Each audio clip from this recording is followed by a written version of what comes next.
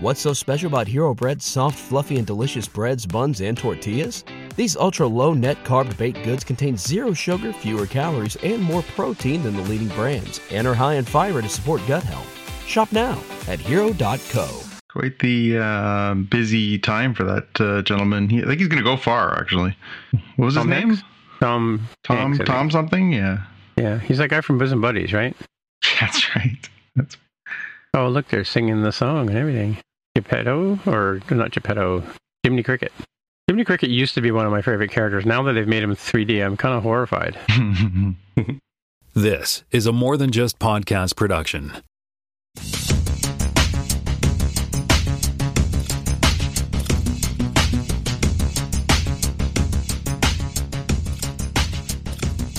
Welcome to Podcast Season 4, Episode 46. My name is Tim Mitchell. I'm in Toronto, Ontario, and I'm joined once again by Jonathan Kuline in Mississauga, Ontario. Greetings.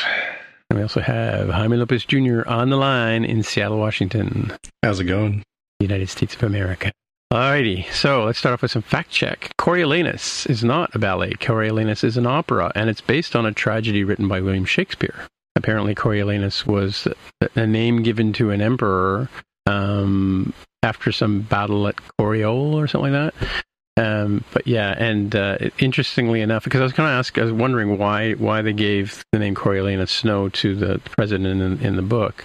But and it's apparently this is late. I shows how much I know about Shakespeare, but apparently it was written late in his life, around the same time as he wrote Antony and Cleopatra, which was also a tragedy, right?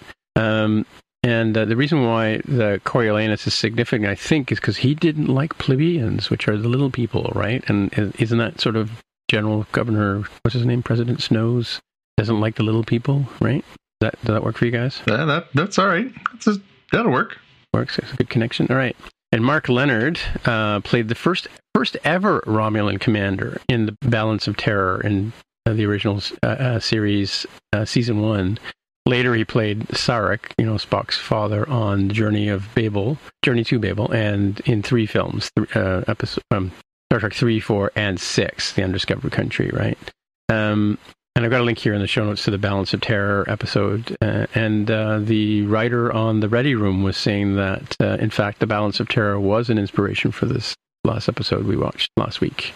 And Galileo 7, remember I talked about the creation of the shuttle. Galileo 7 it's the 7th shuttle on the Enterprise, the original Enterprise. It made its first appearance, Season 1, Episode 13. And it was apparently Spock's first solo command. So we'll have to watch if he has a solo command in Strange New Worlds, because then we'll have to throw an objection in that one, right? But and they're sent down to investigate this anomaly, another anomaly in space. Imagine that. And they're forced to land on Taurus 3, and they meet up with some really bad giant. At first invisible, you don't really see the menacing people throwing rocks and sticks and stuff at their sort of primitive weapons, right? At the shuttle, and but it wasn't Dr. Mbenga. It was Scotty, McCoy, Spock, and another lady, I didn't get the name of her, and Mr. Boma, who is an astrophysicist, played by Don Marshall. And the reason why he looks familiar to me is because he was one of the key characters in Land of the Giants, which is later a big popular thing, right? So, and Dr. Mbenga was played by Brooker Bradshaw on the original series, and as well as in a couple of episodes, Private Little War and That Which Survives. And I noticed, I went back and watched the beginning of Obi-Wan just to sort of catch up, because I watched the first episode in 2 pieces. I didn't watch it all at once. And there was a black female youngling in the opening scene there, Jonathan, just after the female Jedi gets killed by the Order 66 people. And she's the one that says, "Let's run." And so that could be the connection to our Reva, right? Is her name? Yeah, I'm 100% convinced that that's the case. Yeah. Okay, cool. And it's funny, I was thinking about Tashi Station, because now we just go on Amazon and order stuff, right? But back in the 70s, you had to go to Hobby Shop to get your power converters and things like that, right? So I could see why Tashi Station would be a destination for Luke in the 70s. I'm doing air quotes. And I just looked this up just now. Jaime and I were waiting for John. That cousin, Niano Organa, is the name of douchey cousin. played by Ian Inigo with a umlaut on the end, or not an umlaut, a squiggly on the end there. So I guess it's pronounced in sort of a Spanish way. And then you got something for us, Sean, here. Yeah, I had mentioned in the last episode we were talking about some of the Star Wars reveals from Celebration, and one of them was that Star Wars Jedi Survivor, the sequel to Star Wars Fallen Order, was coming, and we were talking about whether or not it was going to be available on multiple platforms, where it was going to be whatever. And according to IGN, this week they put out a piece saying that it is going to be next gen only. That is to say, the most recent generation of technology. So PS5, Xbox 867 or whatever they're at now will be the ones that have it. So you will have to get the newest thing. So Resistance is in fact futile, right? Yes, you will have to have the newest and greatest and fanciest by the time it comes out next year if you want to play the new game. Or alternately not play it. Or that, yeah. Alrighty, and then we'll move over to the headlines, and once again, Jonathan's going to rhyme off a couple.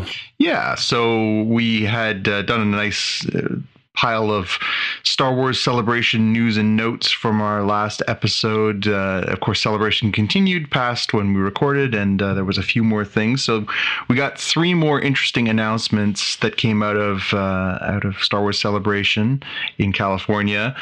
We got a trailer and a time frame for the new season of Bad Batch. So I think all of us were fans of the first season. It was I thought a really good, strong show, and so really kind of fast-paced, kind of exciting trailer for that one. What did you guys make out of this one?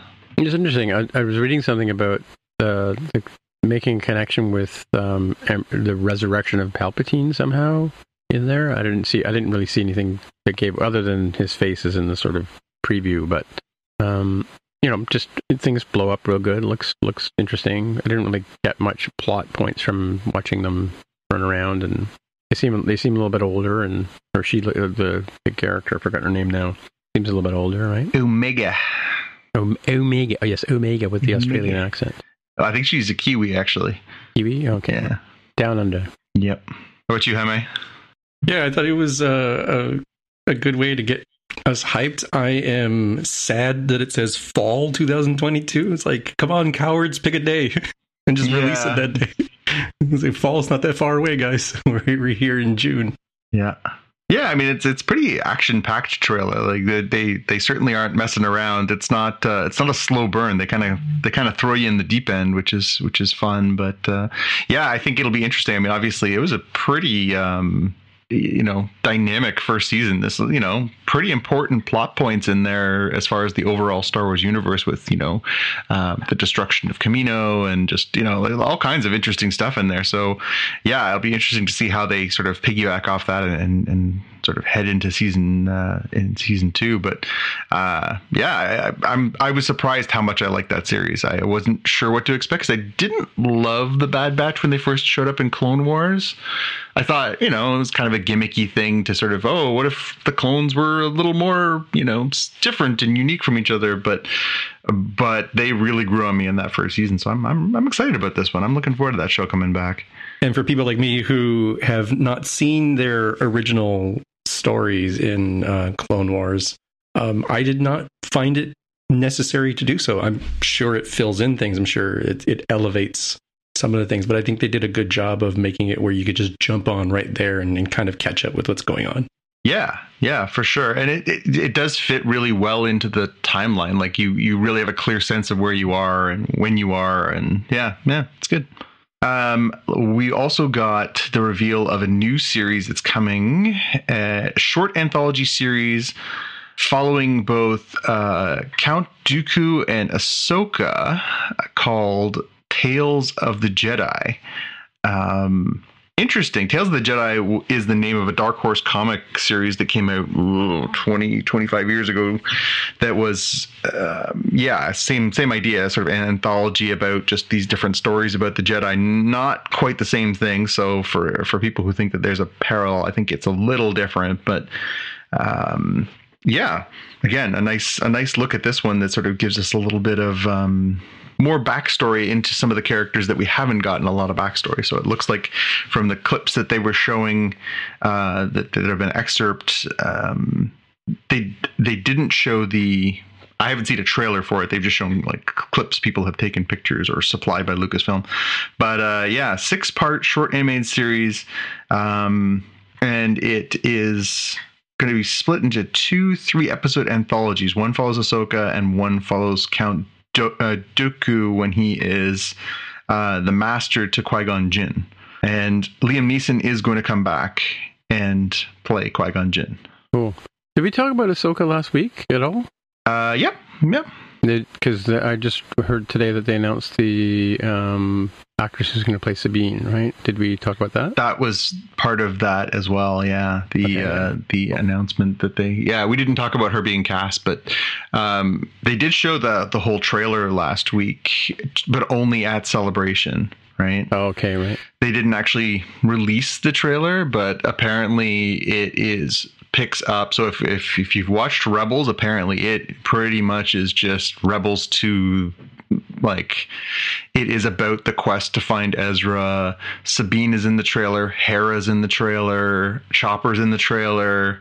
So really cool. If you want to get in on understanding Ahsoka and what Ahsoka is about, you have to watch Rebels. Like, there's just no way around it anymore. You have to watch Rebels. And there was also speculation online. So last week we talked about Skeleton Crew, right? The new series that they announced that is John Watts is going to be creating and directing, of course, from Spider-Man. And there's a little bit of speculation out there that Jude Law, who he will be playing in that, might be, what's his name? Admiral Thrawn. Really? And it might be about sort of tying into that whole sort of Mandalorian timeline, Ahsoka timeline, Book of Boba Fett timeline. And he might be the sort of casting for the main villain. And if you... This is Jude Law, you said? Yeah, if you know Jude Law and you know Admiral Thrawn, you're like, oh, that makes perfect sense. But I thought didn't he just get another Skeletons? Or is that the same thing we're talking about? Well, yeah, no, that's the thing, is they're saying maybe he is, because they don't say what he's doing in Skeleton Crew. They just say he is in this show that is about these kids who are trying to sort of, find their way around or whatever. They don't say whether he's the good guy, the bad guy, or anything. So people are sort of speculating that wouldn't he make an excellent Thrawn? And when I heard that, I was like, oh my God, they're right. That would be an amazing Thrawn. But so this, again, Star Wars. The last thing that they announced was the second season for Star Wars Visions. So we had obviously talked about Visions on this show, and it was the series that was done in a variety of anime styles that covered all kinds of, different takes on the Star Wars universe, some of it contemporary, some of it classic, and overall pretty neat, just neat ideas of looking at the Star Wars legends and stuff like that a little differently. So I think, again, I'm glad that they're getting more of that. I think it worked. Cool. Yeah. Any of these stand out to you guys? Are you particularly excited or interested in any of all this? No, it's Star Wars. It's good stuff. I think I like Star Wars Visions because it's pretty snackable. I don't have to feel like, oh man, I got to get ready for even a 3-episode, a 4-episode series. It's like, okay, how long is each one? Am I in the mood? It's like, nope. Every story is independent. Or like an hour and a half too. 15 minutes tops. So if you're taking a coffee break or something, or tea, or eating a sandwich, like you can just watch one and enjoy yourself and then move on with your life. It's so different from everything else that is, meant to be a movie that's kind of a broader series or part of a limited series or a recurring, episodes of TV show. Kind of nice to have something that's just one and done, but a whole collection of them.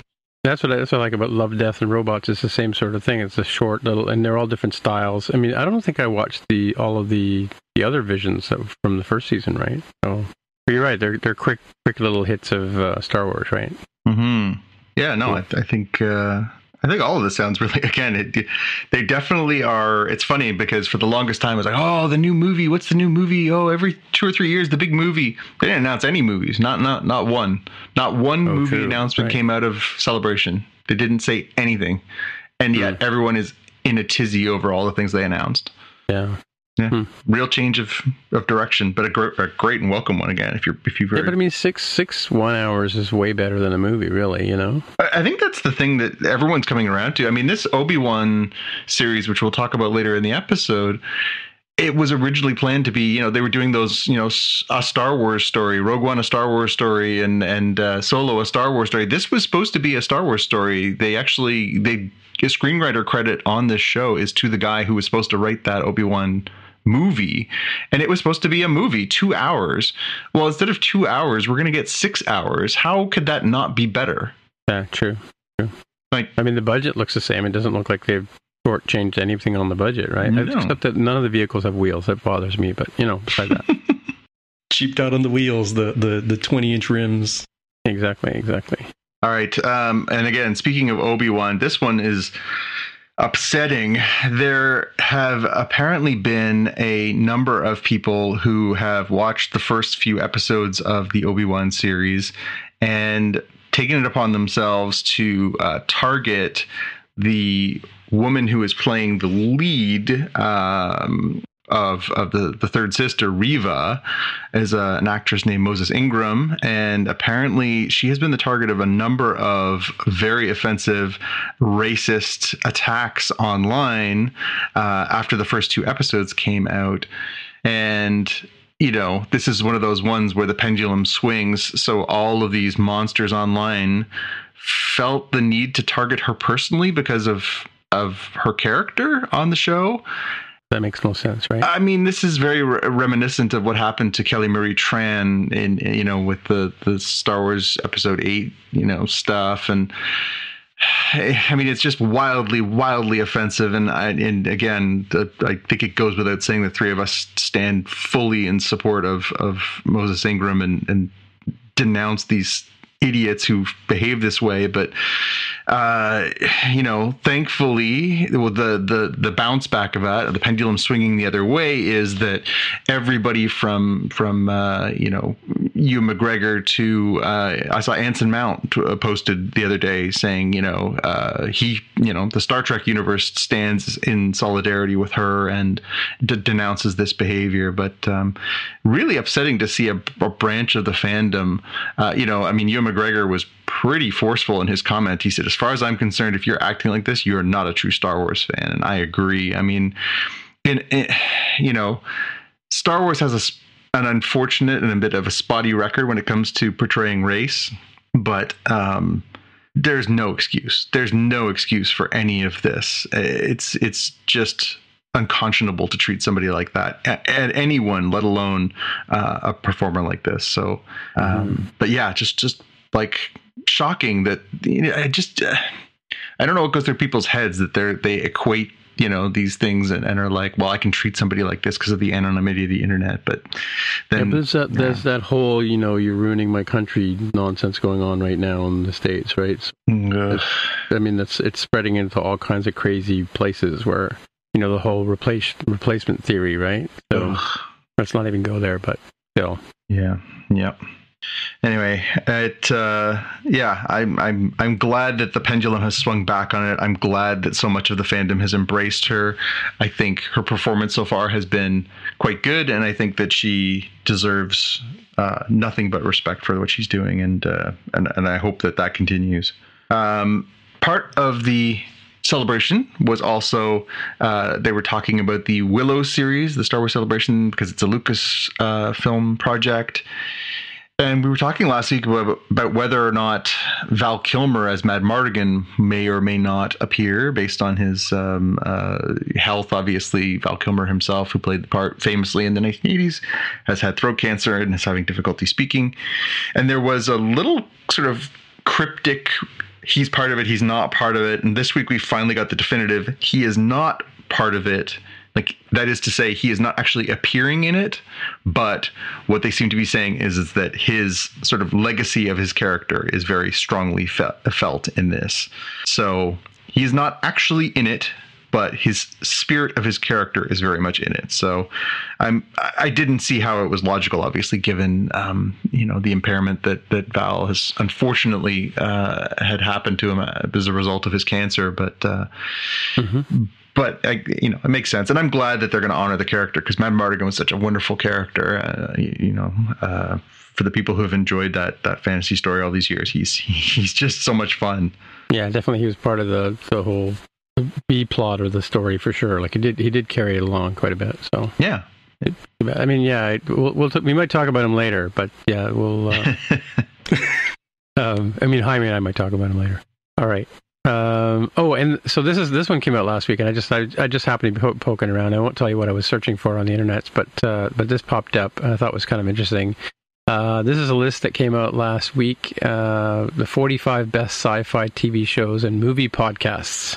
And guess who's in number 20, I think it is? Number 19. What? 19. Moving up. Yeah, 19.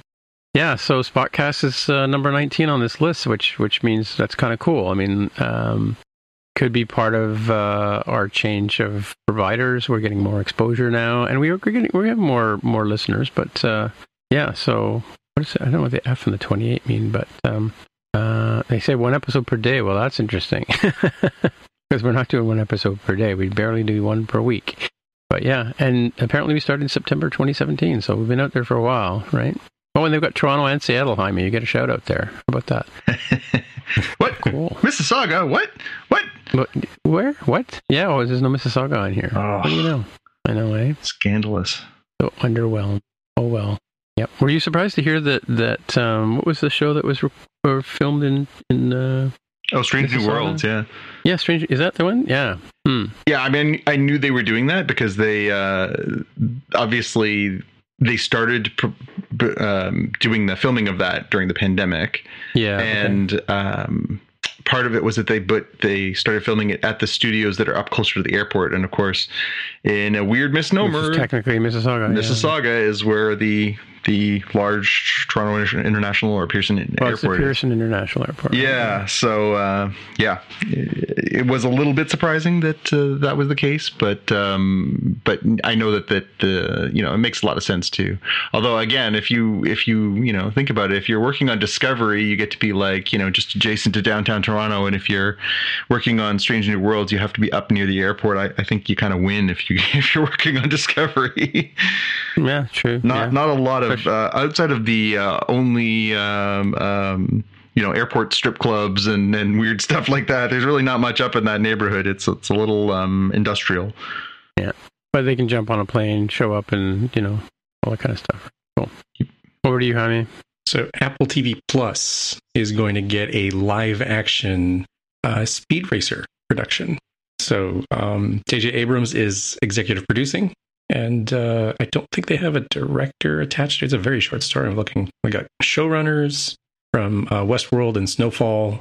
Apparently, this 60s anime series is going to continue going on. Well, didn't they do a Jesse Pinkman Speed Racer movie? The Need for Speed, I think, was the one he was in. Was that Need for Speed? Okay, that wasn't this thing? No, I've never watched Speed Racer. I don't know I don't have any context. That Japanese anime guy who runs around in a white car. How that works? Yeah. With he's always in battle with the mysterious Racer X, and it's interesting how this anime series has influenced a whole bunch of things that people are not really aware of. Who is this mysterious racer or who is this mysterious villain and their relationship to me. If you go to the video games area, it's Mega Man and Proto Man, and we're talking way back in the Nintendo Entertainment System days, the Famicom days. It's in retrospect, I'm like, oh, that's exactly Speed Racer. Not about racing, but they set up that relationship exactly the same way between those two characters. So, kind of like Scooby-Doo or Teenage Mutant Ninja Turtles or something, Batman, this sort of stuff, I think is pretty iconic and classic. So even if, hopefully this does well, and if it doesn't, just wait it out. It will be a reboot or another try, 14 years hence. So It's funny because they did do the live action movie. I don't know, Jaime, if you've seen that one. The Wachowskis did casually. It's a weird one. It's a very weird one. It's an extremely weird one. So it wasn't the next thing that they did after The Matrix. They did Matrix, then they did V for Vendetta, and then Invasion, and then Speed Racer. But it's if you sort of look at the descending list of the Wachowski career, where it's like, oh, they did The Matrix and Matrix Reloaded and all these, they're making huge money, and then V for Vendetta, oh man, it's a little bit less, and then Invasion makes a lot less, and then it's Speed Racer, and it just keeps declining from there. Cloud Atlas, Jupiter Ascending, which was horrible. They did all those movies. Wow. Okay. Yeah. Interesting that this was sort of part of their legacy, and it's really kind of a forgotten part of their legacy that they worked on this one. That's the last thing I think I've seen of Speed Racer, and that was 2008. So yeah. Like M. Night Shyamalan, they suffer from the reverse career where you would kind of want their first film to be the last thing they did, and they go out on a high note. Whereas you knock it out of the ballpark with that very first one, and it's hard to hit that level time and time again. For sure. So Disney is still drunk with power when it comes to making live action versions of classic Disney properties.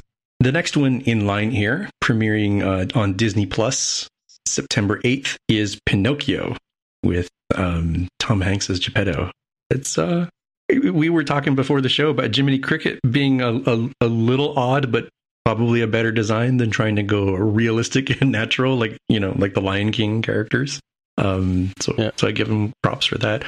I kind of think that this one might work because Pinocchio necessarily has an uncanny valley aspect to him, right?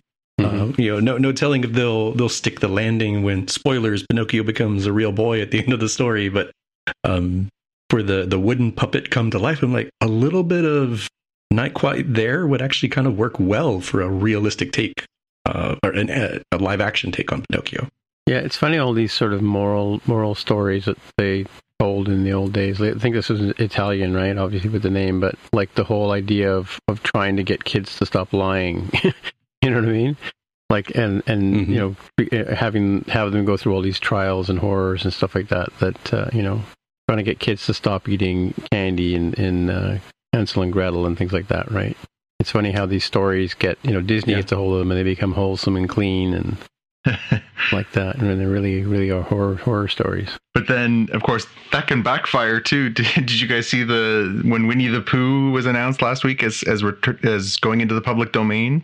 Oh yeah. Oh. So did somebody do like a trailer, like a serial killer Winnie the Pooh? 100% that on day one. There was I think it's called Blood and Honey. Winnie the Pooh, Blood and Honey. So basically, the deal is that the A.A. Milne Winnie the Pooh is now in the public domain, not the Disney version.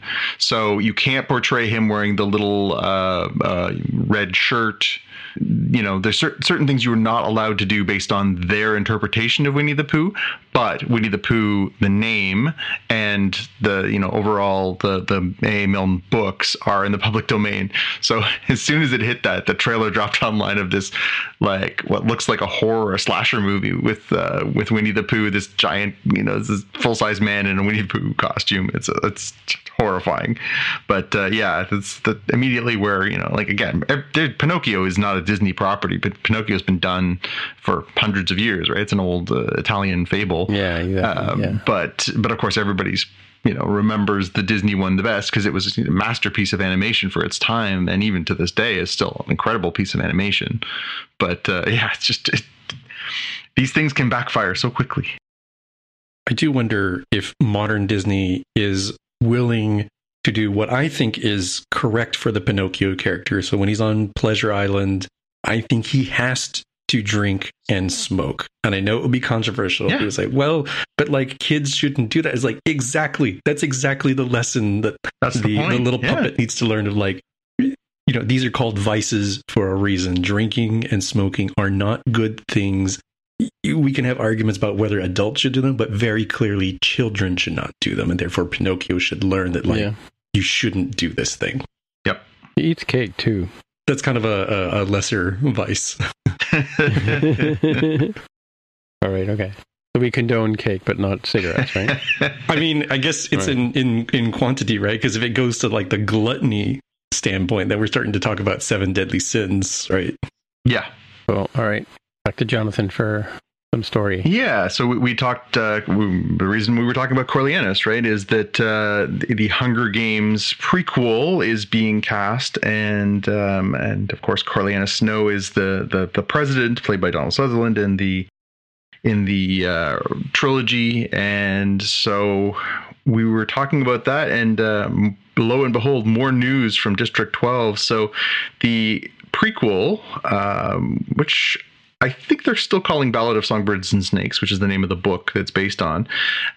Rachel Zegler is going to play the lead in that, and she, of course, was in the West Side Story, the Steven Spielberg version that came out at the end of last year, and got a lot of acclaim for that. So apparently she is going to be playing the Lucy Gray Baird, who is as the sort of female protagonist of that one, and is going to run afoul of Coriolanus Snow, who is going to be played by Tom Blythe. So now we have an idea of who we're going to see, and now we just need to have them actually make this movie. It's supposed to be out in November 17th, 2023. So we'll see how much we remember about this, and by the time it comes around to actually being released. Yep. She's playing, I guess, the Natalie Wood character in West Side Stories, or Natalie Wood role. I must admit I haven't seen the new West Side Story adaptation. Yeah, neither have I. Is it on Disney, or I forget? I don't know. It is We'll a have Disney. to ask Jaime. Jaime, have you been cleaning the house and watching West Side Story? I have not. Who has that on stream? I guess I got to check that link. I should have bookmarked the one that Tim. I thought it was Disney Plus initially, because it came out as you could buy it and then you could watch it, right? I don't think it was like that in the States. So I gotta dig up that link. I should have bookmarked it. Instead, I gotta dig it out of our own show notes. The one where you said, you can plug in the name and figure out where it's streaming in your area. Okay. All right. We were talking about this movie last week because of the number of theaters it was in. Yeah. Speaking of streaming, Doctor Strange and the Multiverse of Madness is coming to Disney Plus on June 22nd. And I did not check. Is that across the world here that has Disney Plus? Yeah, I I see saw it anything today that here in says Canada not- as well. Okay, good. So this is a little bit beyond the 45-day window, I think. Right? 45 days would have been the first week of June. Yep. Not by much, Something like but pretty close. Cool. Without getting sorry. too spoilery, because I haven't seen this, I was looking at the schedule and said, okay, I think Miss Marvel comes out in next week. Yep. Is that timing bad? Like, should I avoid the first week or two of Miss Marvel prior to watching the Multiverse of Madness? Not at all. Okay, perfect. So they knew what they were doing when they timed it out. Yeah. Cool. And just a quick pickup off of the release dates thing. Jaime, you had mentioned in a recent episode that the new Fantastic Beasts movie was coming to HBO Max before the long weekend. I do not know when it dropped, but I noticed today when I went to log in to watch Strange New Worlds that it is available on Crave here in Canada already. So I think a couple of days ago. Yeah, I think timing wise, I think it was roughly the same. I think you got it this week, right? We got. I didn't actually watch it this long weekend, but it was the 30th, May 30th. It's on Crave for us, right, John? Yeah, I think it just dropped like maybe 2 days ago. Yeah, I remember seeing it. I was watching something else on that. Yeah, so that's good. I'm looking forward to watching it. Anyways, I wasn't going to venture out of the house for that one, but I'll watch it for sure when it's on the streaming service I already pay for. So. Well, you can get a couple of chairs and push them together and pretend you're on an airplane. Do I have to sit like really close to it and like put a low rumble in? Savior sit in front of you. You can kick his chair or something like that. Microwave a TV dinner from a dollar store and drink your water in a tiny cup. Yeah, for sure. Recreate that experience. Offer to babysit one of the neighborhood children who can scream and kick your chair. Yeah, the most colicky baby that you can find. Yeah, exactly. Well, you guys are making me really want to get back aboard an airplane again. Did I ever tell you I actually was on a flight with a Tickle Me Elmo doll? Like when those came out? No. It was just horrible. Anyway, so we're at the main part of the show where we start talking about the features of the week, and this week we're talking about we're doing some Star Wars in a bit, but first we're going to talk about Star Trek: Strange New Worlds, Season 1, Episode 5, Freaky Friday. Spock Amok. All right, and I think Jaime's going to do a recap. Yeah, we start out with Spock on the planet Vulcan, presumably in a wedding ceremony with T'Pring, and I feel bad making an aside within the first sentence here, but man, the design on that outfit, like I had to sort of double check of like, is she wearing something or did they CGI it on? Because it was like painted onto her. I was like, wow, I have not seen the 60s show in a long time. I don't remember it being quite so much. And they definitely had a lot of, body parts exposed everywhere for a 60s show. But nevertheless, this is a case where, Spock is now a filthy human with blunt ears, and T'Pring has chosen violence. He's got to fight. He says, well, who am I supposed to fight? And it's pointy-eared Spock. And we get that classic music that is just, chef's kiss to your ears. And round ear Spock, our hero, he dies. He loses the battle, but thankfully he was just a nightmare. Right? One day he even gets the gash across his chest, which is what Kirk got when he was fighting Spock in the original Mock Time. Yeah. It's the music. Honestly, the scene was made by the music. It just, for sure. Oh my God. Yeah, they're definitely keying into a classic thing where the Jim Carrey, the cable guy, had that. He was like dun dun dun dun, dun when they're at the Camelot show or feast. The medieval times kind of show. So it was great to see it here. We learn that the USS Enterprise has returned to Starbase 1 for repairs, rest, and relaxation after their encounter with the Gorn in the previous episode. Spock reunites with T'Pring in his quarters, and she just immediately does not approve of his bachelor pad because it's too human for a Vulcan, which isn't sitting too well for his... if you haven't figured out from the nightmare... Spock is struggling with do I measure up in a Vulcan sort of way?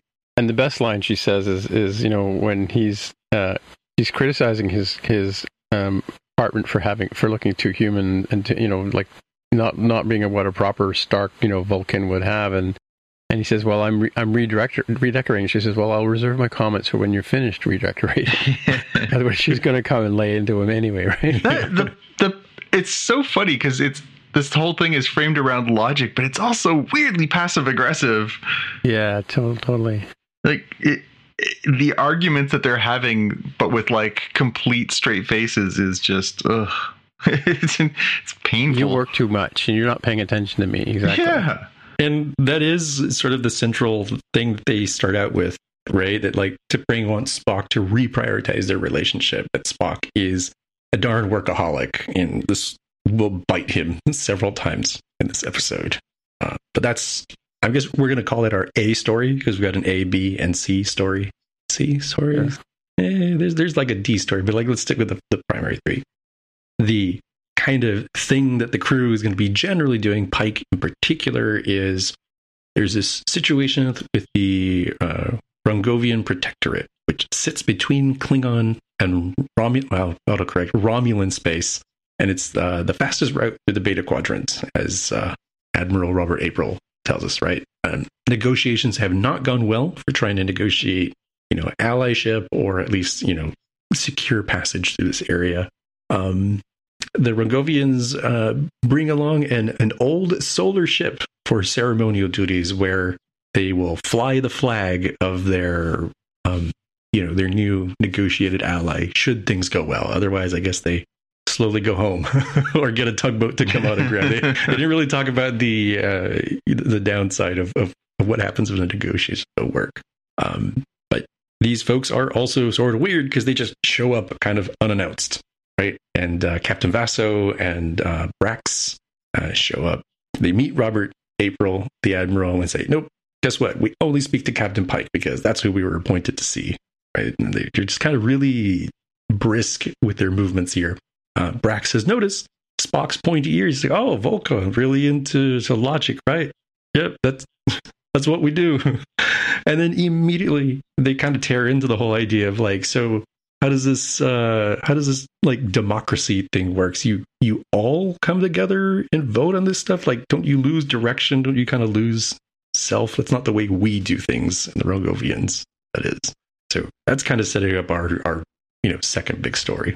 The sort of collective seas story, which I might call it there, is, the crew getting a little bit of, semi-shore leave. It's not go to Ryza shore leave. It's like, hey, guess what? You can go hang out on this planet, do some stuff. So Nurse Chapel and Lieutenant Ortegas, they meet up with Dr. Mbenga in sickbay. Everyone was getting ready to explore the heavenly bodies on shore leave or go fishing. Just kind of depends what your jam is.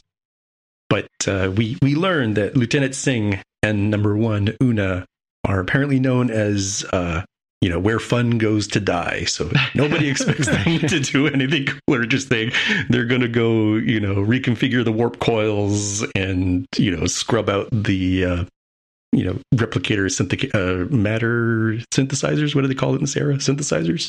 Synthesizers, yeah.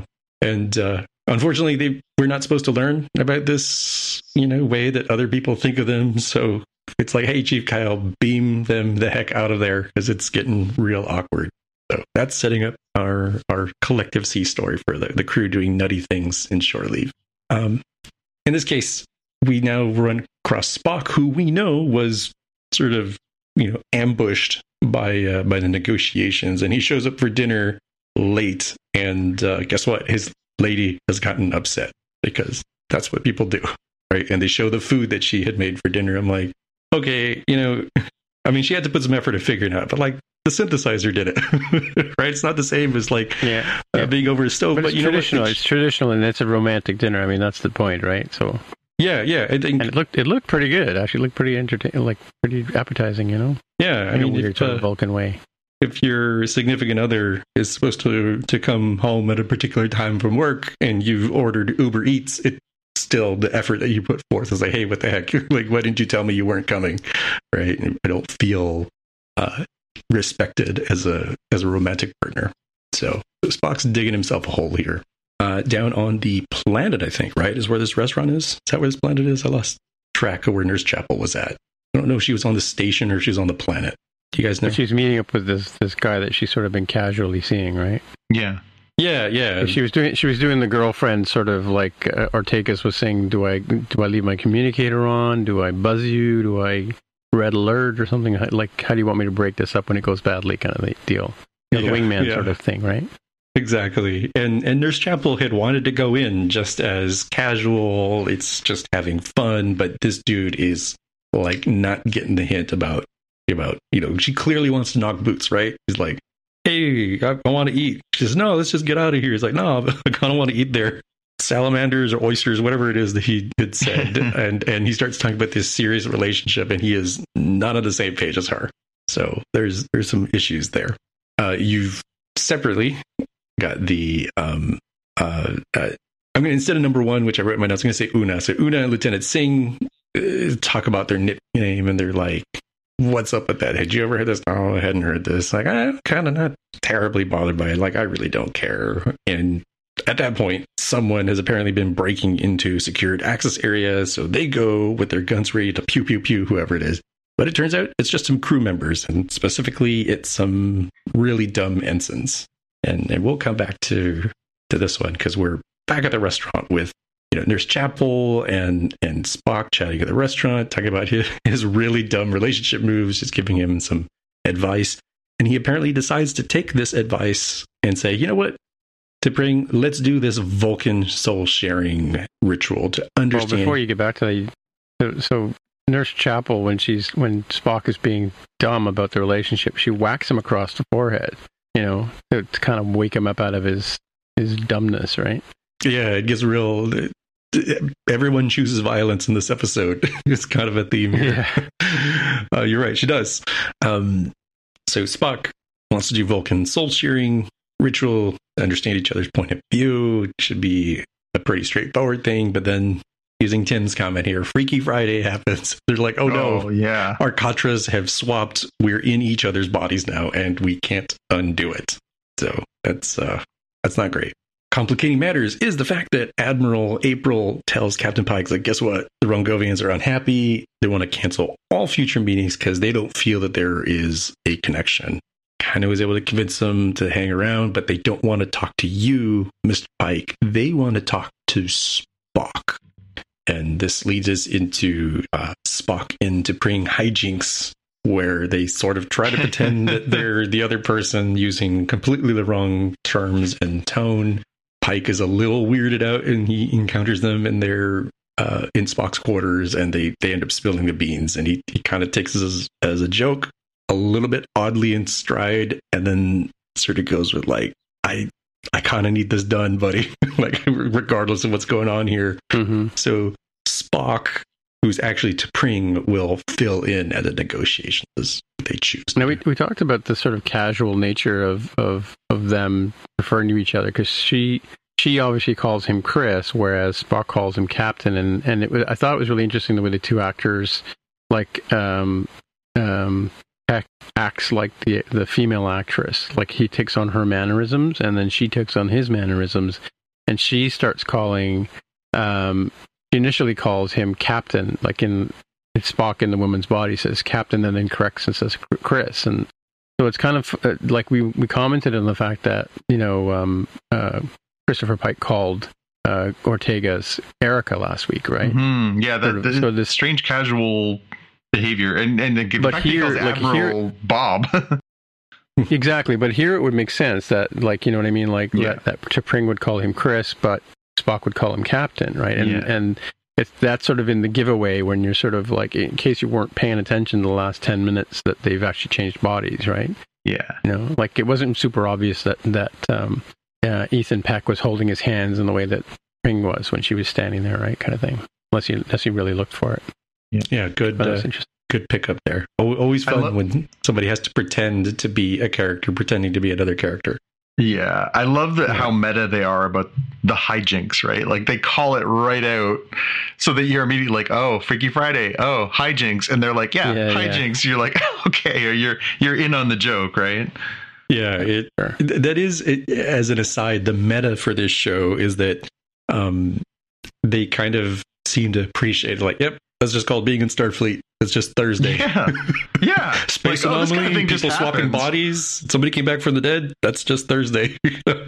This is typical shore leave on one of these, and this is what this one is. This is the shore leave episode for this one. I mean, like, you know, we had what was that doll that Riker gives? Oh, the Horgon, the Horgon, and then you've got the episode where McCoy gets killed trying to save a damsel in distress and all that kind of stuff. Those ones, and then he shows up with the Playboy bunnies, right? Yeah. Carry on. Back over to Una and Lieutenant Singh. They are seen calling dibs on who gets to be the good cop versus the bad cop, and they both want bad cop because they're going to interrogate these dumb ensigns.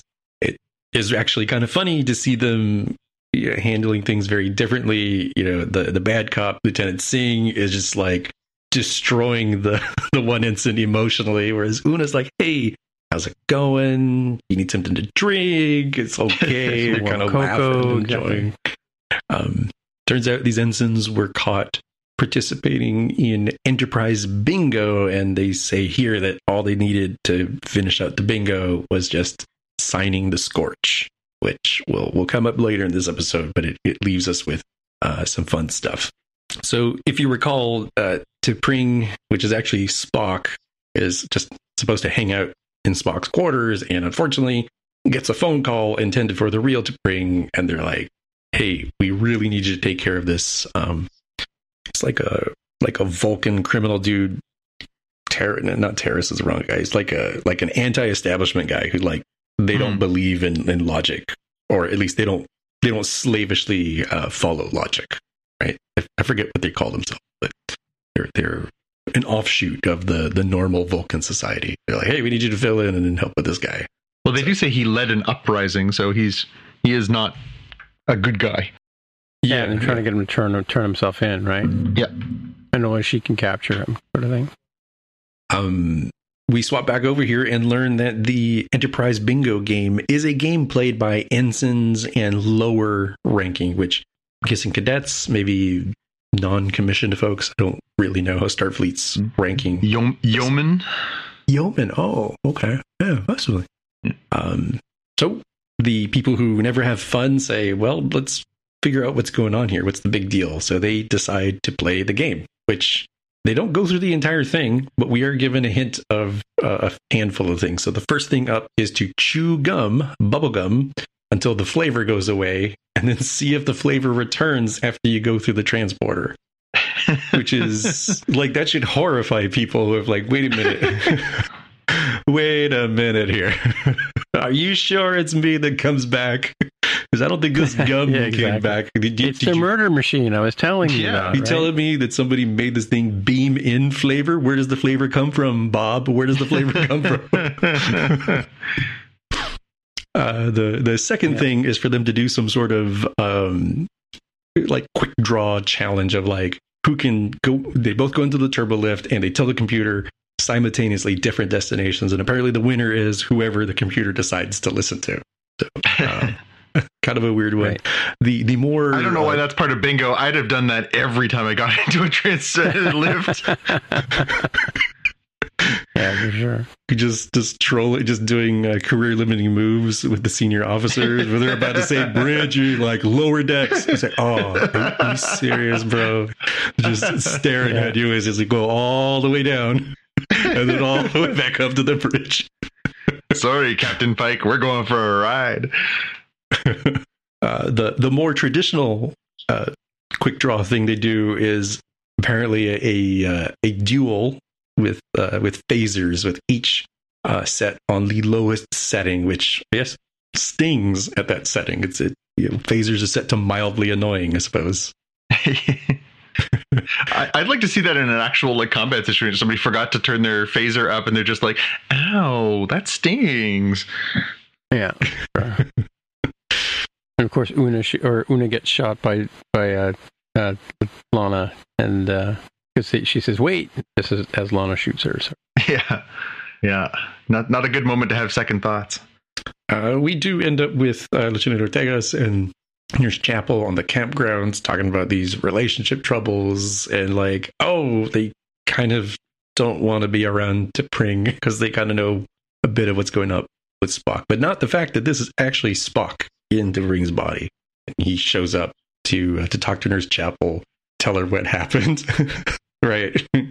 And it will become kind of interesting to see how this plays out, but we do switch back over to Spock, who's actually T'Pring going through the negotiations with the Rungovians, and it's not necessarily going that well, right? Because they start talking about like, hey, does the Federation suppress the cultures within, right? You're here as a Vulcan, you're one of many voices. Do you become less Vulcan essentially by participating? And you brought your human pet with you, sort of thing, yeah. Yeah. And so Captain Pike, interjects, which he's not supposed to, because the human folks were, per the Rungovians' request, at this point only allowed to be there in the negotiations as quiet observers.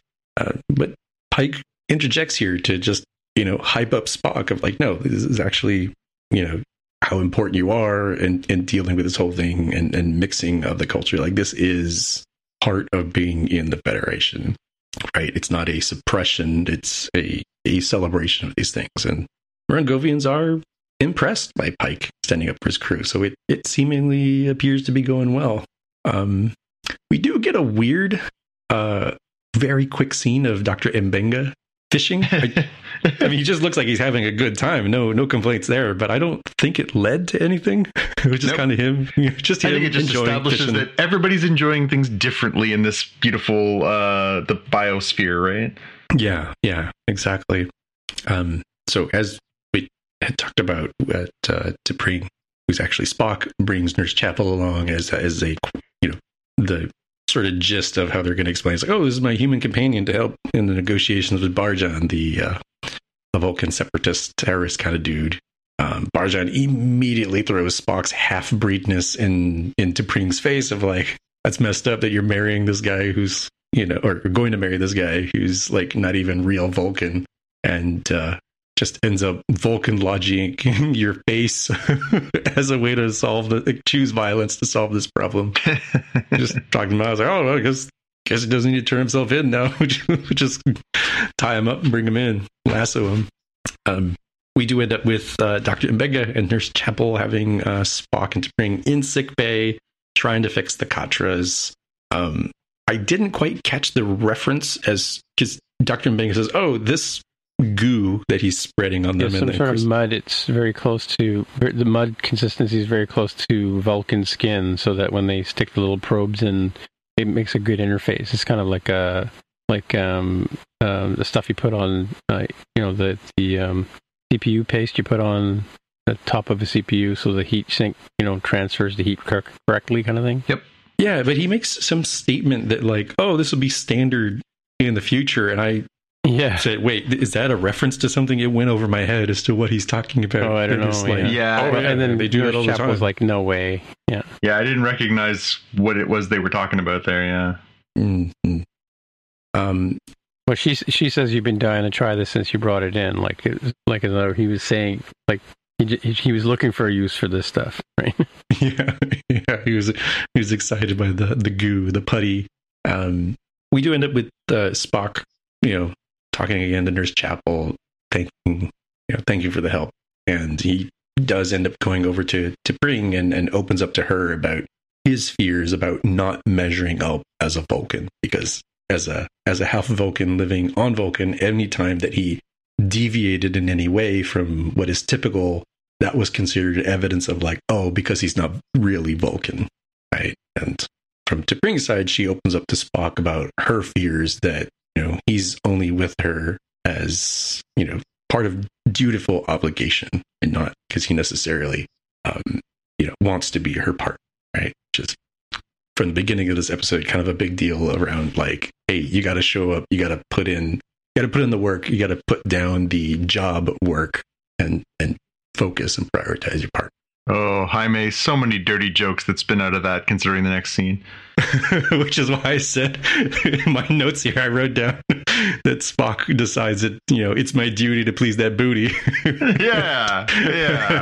And, they cut to another scene there as they enjoy their... Oh, wait, are they married already? No, they're betrothed. Yeah. Okay, yeah. So that doesn't stop them, I guess. Okay, all right. Yeah. Vulcans are a little bit more loose when they feel like they're sharing Katras again, right? Exactly. Yeah, I'd like to circle back to that one after you finish your recap, Jaime. The conversation about casual sex amongst Vulcans. So to get the sort of the end cap for the, what did I call it? The B story, right? The negotiations. Captain Pike says that to the Rungovians, and Admiral April is like clearly losing it. He's like, oh God, what is he doing? He comes straight out to Rungovians and he's like, let me tell you why you shouldn't become our allies. We just finished a war with the Klingons. Romulans are just chilling out. Nobody knows what they're going to do. And given our history, who knows who will be fighting the next time?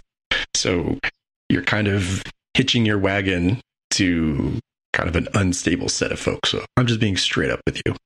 And that ends the negotiations. It doesn't necessarily seem like it went well, but Pike explains to Robert April, is like, hey, I think when we noticed that the Rungovians were rude to the Tellarites, who are known to be rude, they were reasonable with us, which feels very humble brag of like, hey, humans are really reasonable, right?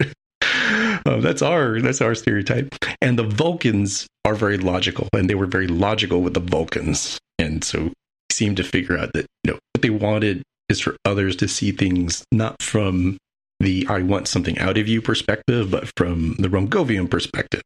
So it seems like the fact that they're flying the Federation flag, which we established at the beginning of the episode, is evidence that they're cool with your negotiations. They're celebrating there.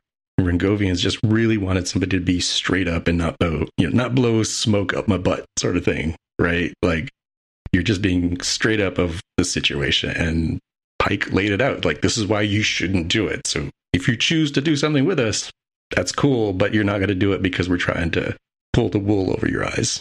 Finishing off Una and Lieutenant Singh's little arc they've apparently finished most of the, or all of the Enterprise bingo, with the exception of signing the Scorch, which they decide to do in kind of the most dangerous possible way of like, don't use, a spacesuit. Let's just set up a force field and kind of hope it will hold so we can walk on the hull over to the area that has the oldest unreplaced piece of the USS Enterprise hull, where everybody goes and scribbles their name there.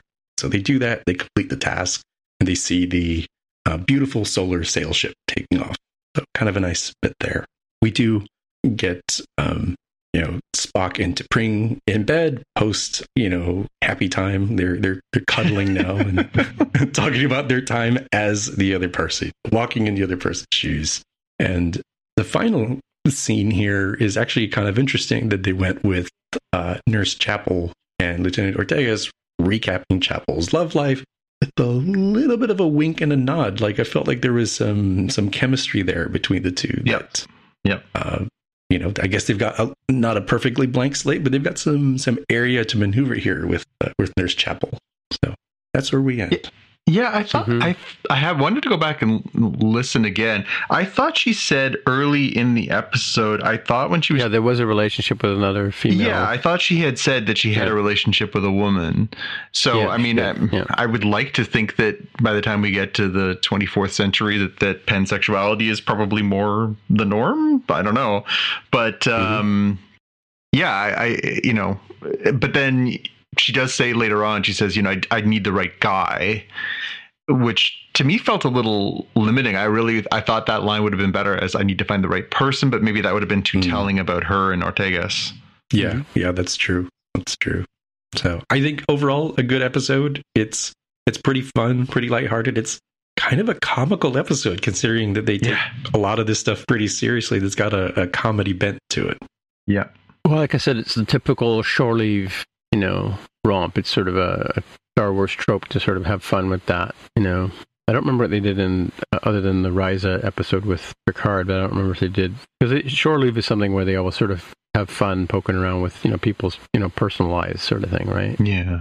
And there's that classic shore leave episode with Kirk, and what was it, the Finnegan guy that the jokester that he went through the academy with. Oh, the Irish dude who was always, teasing him and stuff, and then McCoy with the gets lanced by a knight in armor kind of thing, to the chest, and Sulu. What does Sulu do? It probably runs around with a sword, if I'm not mistaken. That seems to be their go-to for Sulu.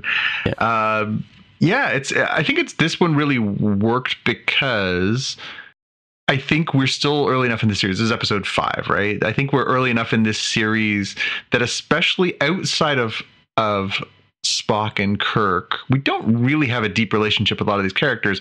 I mean, Nurse Chapel was a very supplemental character on the original series, Dr. Mbenga.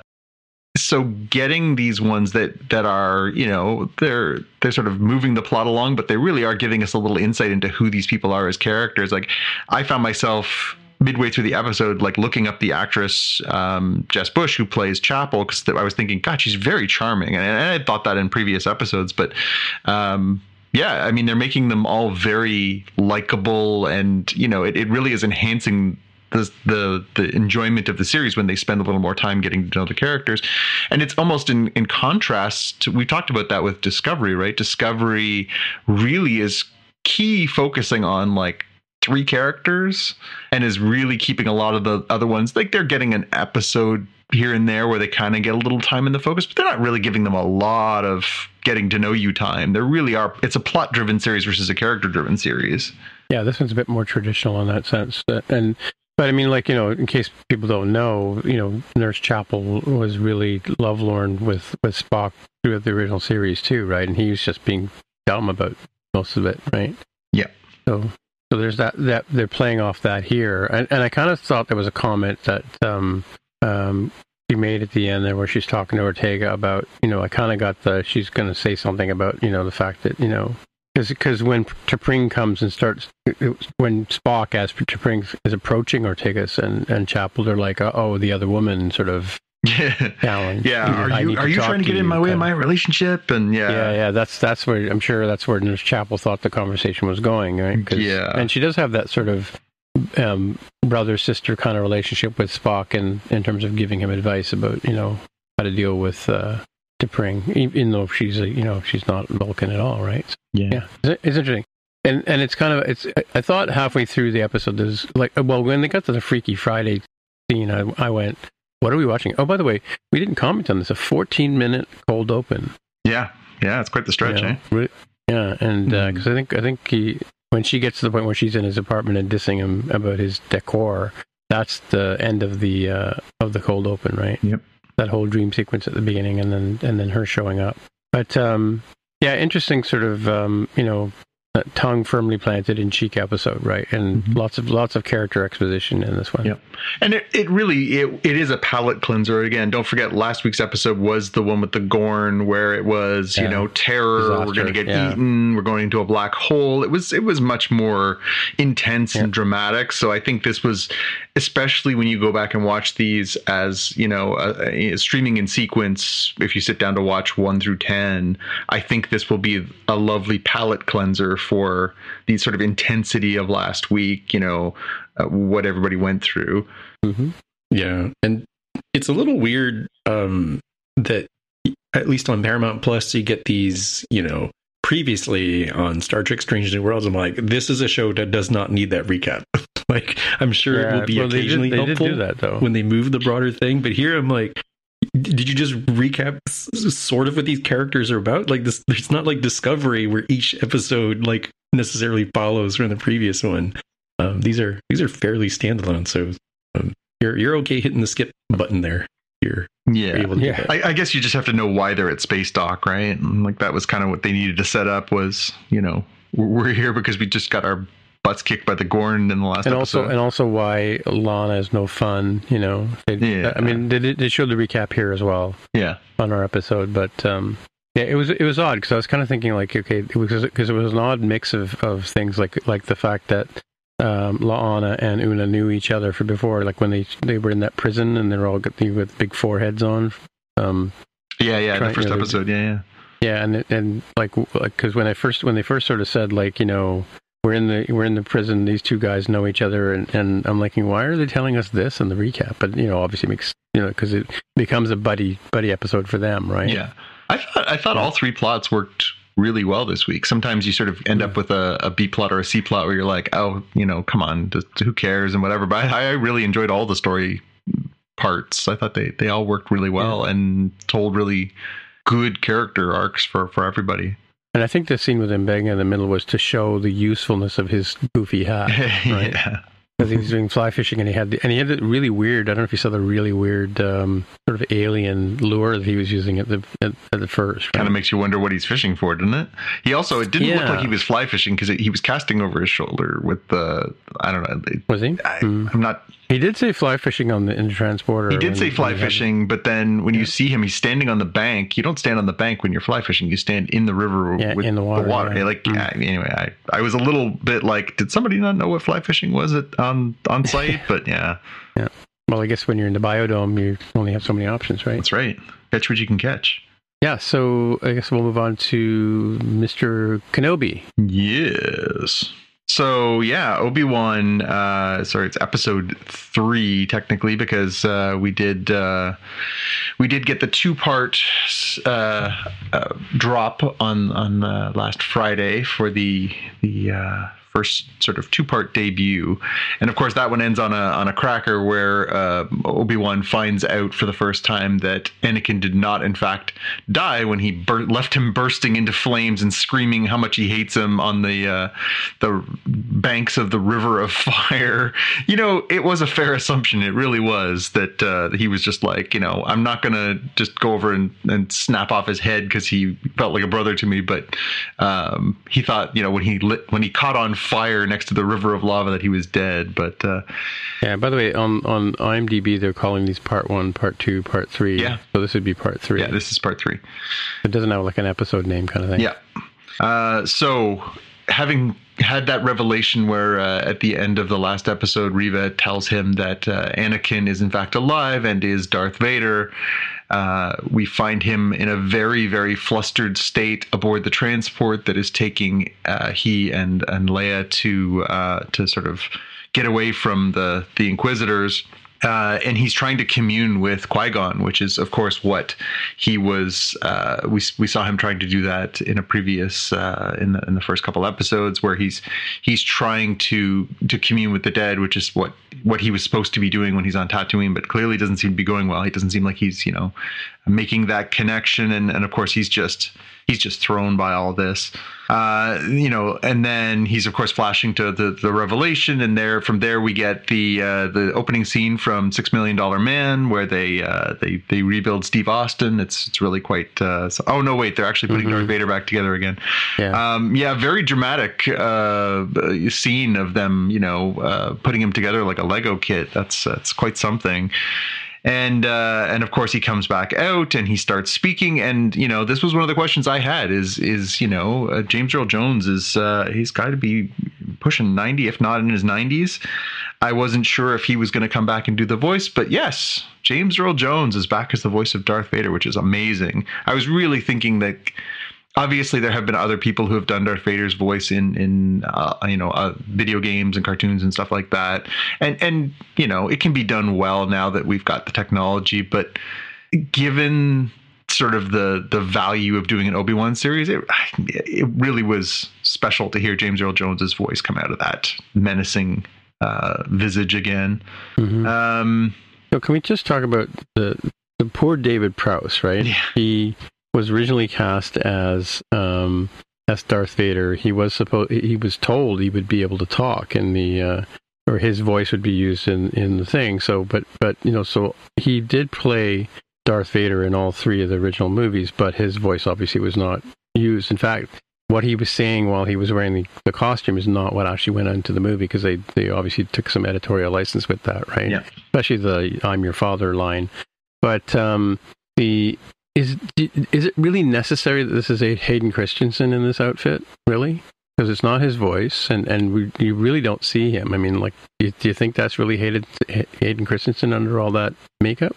Yeah. But what end? He's the same height as Ewan McGregor. Yeah, I agree with your point that it's probably unnecessary, but I guess there's something to be said for the authenticity of carrying that role forward. I guess. But because again, I'm sure just like David Prowse did, and I think all three of us have probably seen the clips over the years where you actually hear David's voice coming out of Darth Vader in the moment. Yeah. I think in the moment, it probably still has a lot of gravitas, and it probably is better for Ewan McGregor as an actor to act off of too. I mean, half of acting is reacting, right? Like, so yeah, I think probably having Hayden's voice, knowing that's him in the costume, probably enhances but the same token, though, his performance. We do see them together because they do actually have a sword battle, and clearly the Darth Vader, whoever that's in that suit, is got to be a head taller than Ewan McGregor, right? Yeah. Yeah. Well, he's got new robot leg lifts, so. True, yeah. Yeah. Yeah, I mean, I guess you can argue about the value of it. Really, obviously, it's this whole thing that they're doing right now across the Star Wars universe on Disney Plus is, to a part, is about redeeming the original trilogy, right? Sure, yeah. So I guess part of that is letting Hayden have a moment where people aren't like, "You suck." Yeah. You're a robot now. Like, how is it better? I guess. So from there we go to him having a chat with sitting in his desk chair, having a conversation over Zoom with Reva, and he basically says, I know that you want to be the Grand Inquisitor. If you can bring me Obi-Wan, you'll get the job. If you don't, you're going to get the pointy end of a red lightsaber. And from there we go back to Obi-Wan and Leia, and she's asking him about what is the Force, how does the Force work, and almost very sort of empathetically understanding that he's kind of shaken. She sort of is kind of distracting him a little bit, and she says, what's it like? And he with the analogy, he says that it's like when you're in the dark and somebody turns on the light. That's what it's like to have the Force with you, which I thought was a beautiful analogy. I never heard anyone articulate it like that before. Mm-hmm. Same scene. He's sitting there tinkering with something. You can't really see it, and all of a sudden he reaches out and he hands her Lola, the little robot that she's so fond of. Is back in one piece. Obi-Wan has fixed her little best friend, which is very sweet. So it turns out that where they're being shuttled off to, where they had been sent through this ship, was to Mapuzo, which is a mining planet, and so that they're headed there. I wrote down Anakin Vision. I can't remember why I wrote that down. So then, yes, the because I don't think that Reva says that he's Darth Vader. She just sort of says he's alive, and then Obi-Wan's like thinking about this. So in this scene here, he's remembering interactions with Anakin. That's right. Yeah, that's true. That's right. And then from there we get her heading back to the sort of Inquisitor's base, which of course we've seen in Fallen Order, and it starts to turn into this like the Grand Inquisitor is quote unquote dead, although they never really address that, which is kind of weird. And she shows up, and of course the fifth brother is there, and the fifth brother is like, you don't get to sit in the big chair. I get to sit in the big chair. I'm next in line. And they sort of have a little game of who's the boss. And she's like, well, I was just talking with Lord Vader, and here's what Lord Vader told me to do. And it's very funny. I mean, that's the dynamic for anyone who's watched Rebels. Of course, there is the Grand Inquisitor, and there are the other the siblings that they show throughout the series. They are very petulant, and they are all very much sort of taught to nip at each other's heels, and so that definitely carries across here. The fifth brother is very funny. I mean, he's a pretty prominent character in the Rebels cartoon, and it's interesting to see how he's realized here in real life. So they end up landing on the planet, Leia and Obi-Wan, and they're headed towards this rendezvous point that they're supposed to go to sort of find the next sort of chain to sort of get them back to where they want to be, which is Alderaan. And they are there, and nobody's there, and they're not sure what's going on. And then they see a vehicle, sort of essentially a pickup truck, driving across the landscape. No wheels, of course, no wheels. And Leia's like, why don't we flag this guy down? And he's like, that's a terrible idea. Why would we risk ourselves like that? And she's like, no, it's going to be fine. And so they find themselves hiding themselves as Orden and Luma, a pair of farmers, and they meet this shrew-like alien named Freck. And Freck, of course, is kindly offering them a lift, hop in, and a couple miles down the road, he pulls over and picks up a bunch of stormtroopers and says, everybody pile in the back. And they're like, oh, this is lovely.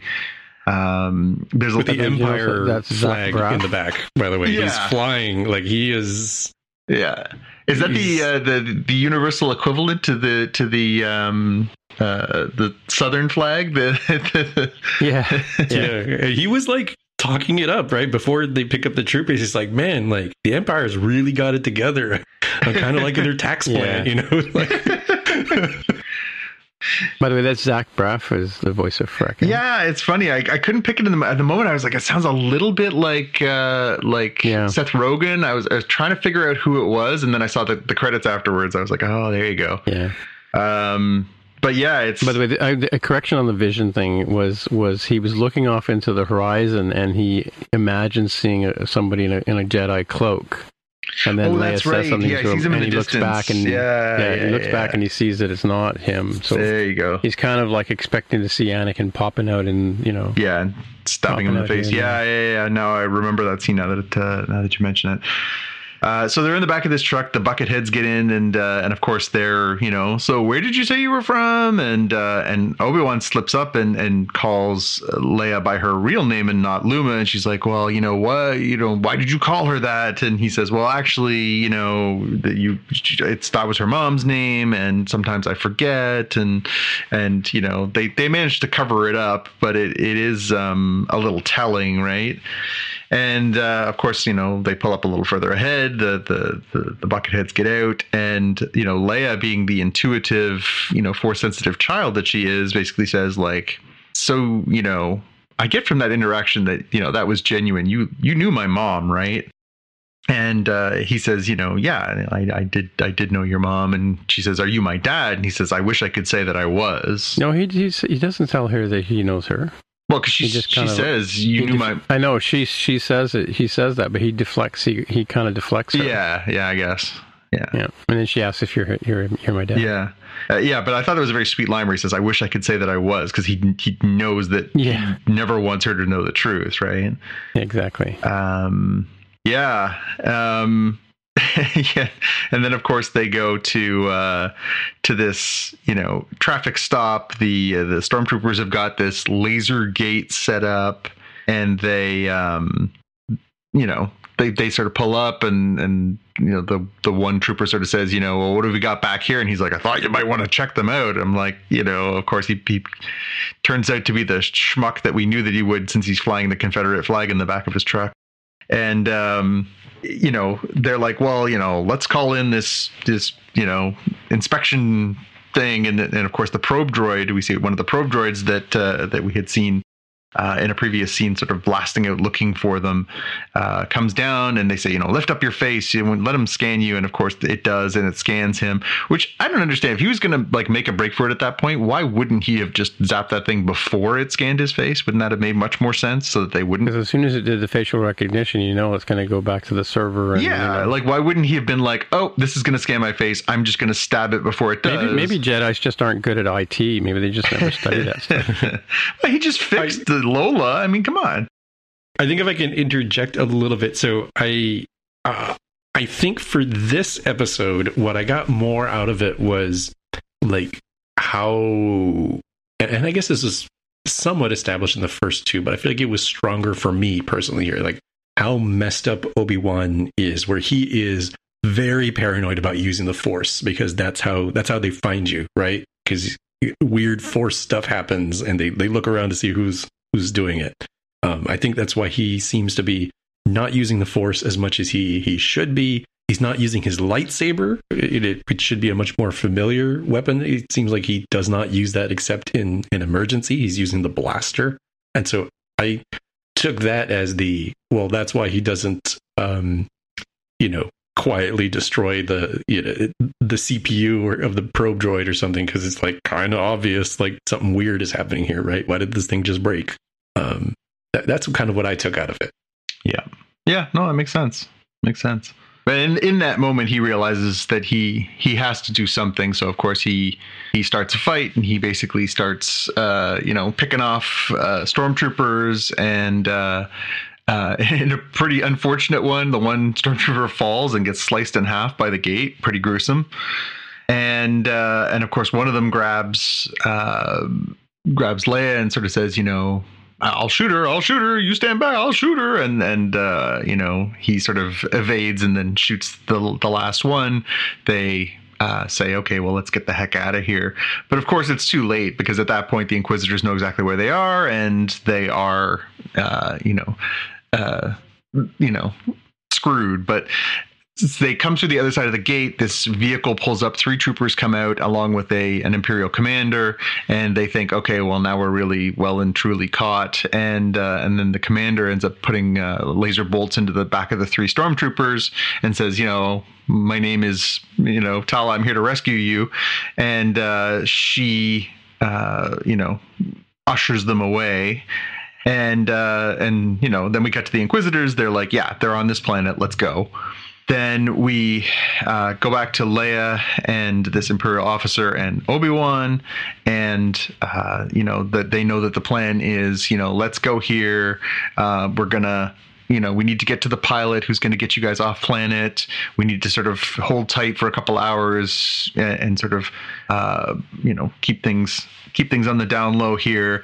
They meet, they go to this, droid repair shop. They meet Ned B, who is this giant hulking loader robot, and Leia is very nice to him, and is asking his designation, and they say, well, he doesn't really speak, and he's sort of a basic robot, but she doesn't care. She's a little child, and she's very very sweet to him, and so they go into this sort of hidden compartment at the back of this repair shop, and it's very Underground Railroad, right? It's the people have signed their names on the wall, these Force sensitives and former Jedi who have sort of come through here on what they call the path, and the path is theoretically a path to where some of them can be to a safer place. One of the things that they say is that one of the people they say has been there is Quinlan Vos. So Quinlan Vos, I believe he has a cameo in one of the prequels. But Quinlan Vos, for comic book fans, is a huge name in the Dark Horse expanded universe. Quinlan Vos was like one of the lead characters for one of the Star Wars series.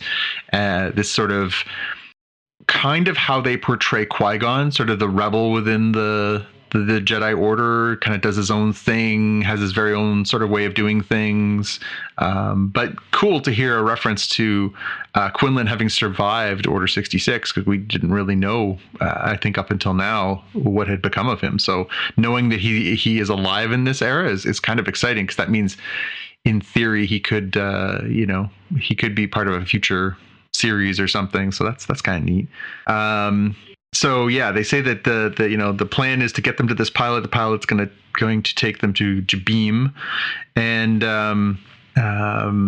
they're sort of biding their time there, and then they start to sort of get this. Obi-Wan gets this sort of weird feeling over him, and they sort of look out onto the street, and of course it's they see the Inquisitors, and they realize that Vader himself has come to the planet looking for Obi-Wan, and it's this moment of horror, right? This moment of just understanding this is what Anakin has become. He knows it's Anakin. He knows that this is this monstrous creature that he's looking at right now is his former Padawan, and he's really shaken by this, and in classic Vader makes a great entrance canon. He shows up and he starts pulling people through the windows and snapping children's necks and dragging people down the street without even gesturing at them, and just being death incarnate, right? Yeah, it was pretty brutal there. Oh, I mean, obviously, we'd seen the Rogue One where he sort of comes in, but those are people who are like, actively shooting at them. These are like, just townspeople, and he's just like, and he's not asking them questions. He's not, looking for answers. He's deliberately just provoking, right? He's just being mean, a monster, an absolute monster. And, it really, I think, is a great moment, because it really hammers home for Obi-Wan that this is, not only is this what Anakin has become, but that Anakin has become even more monstrous than he could have imagined. Yeah, it fits into what I was saying earlier, that like you'll definitely get there, but Obi-Wan's reaction, like, and he's like in the cave or tunnel or something, right? Like, he's not watching Anakin at first.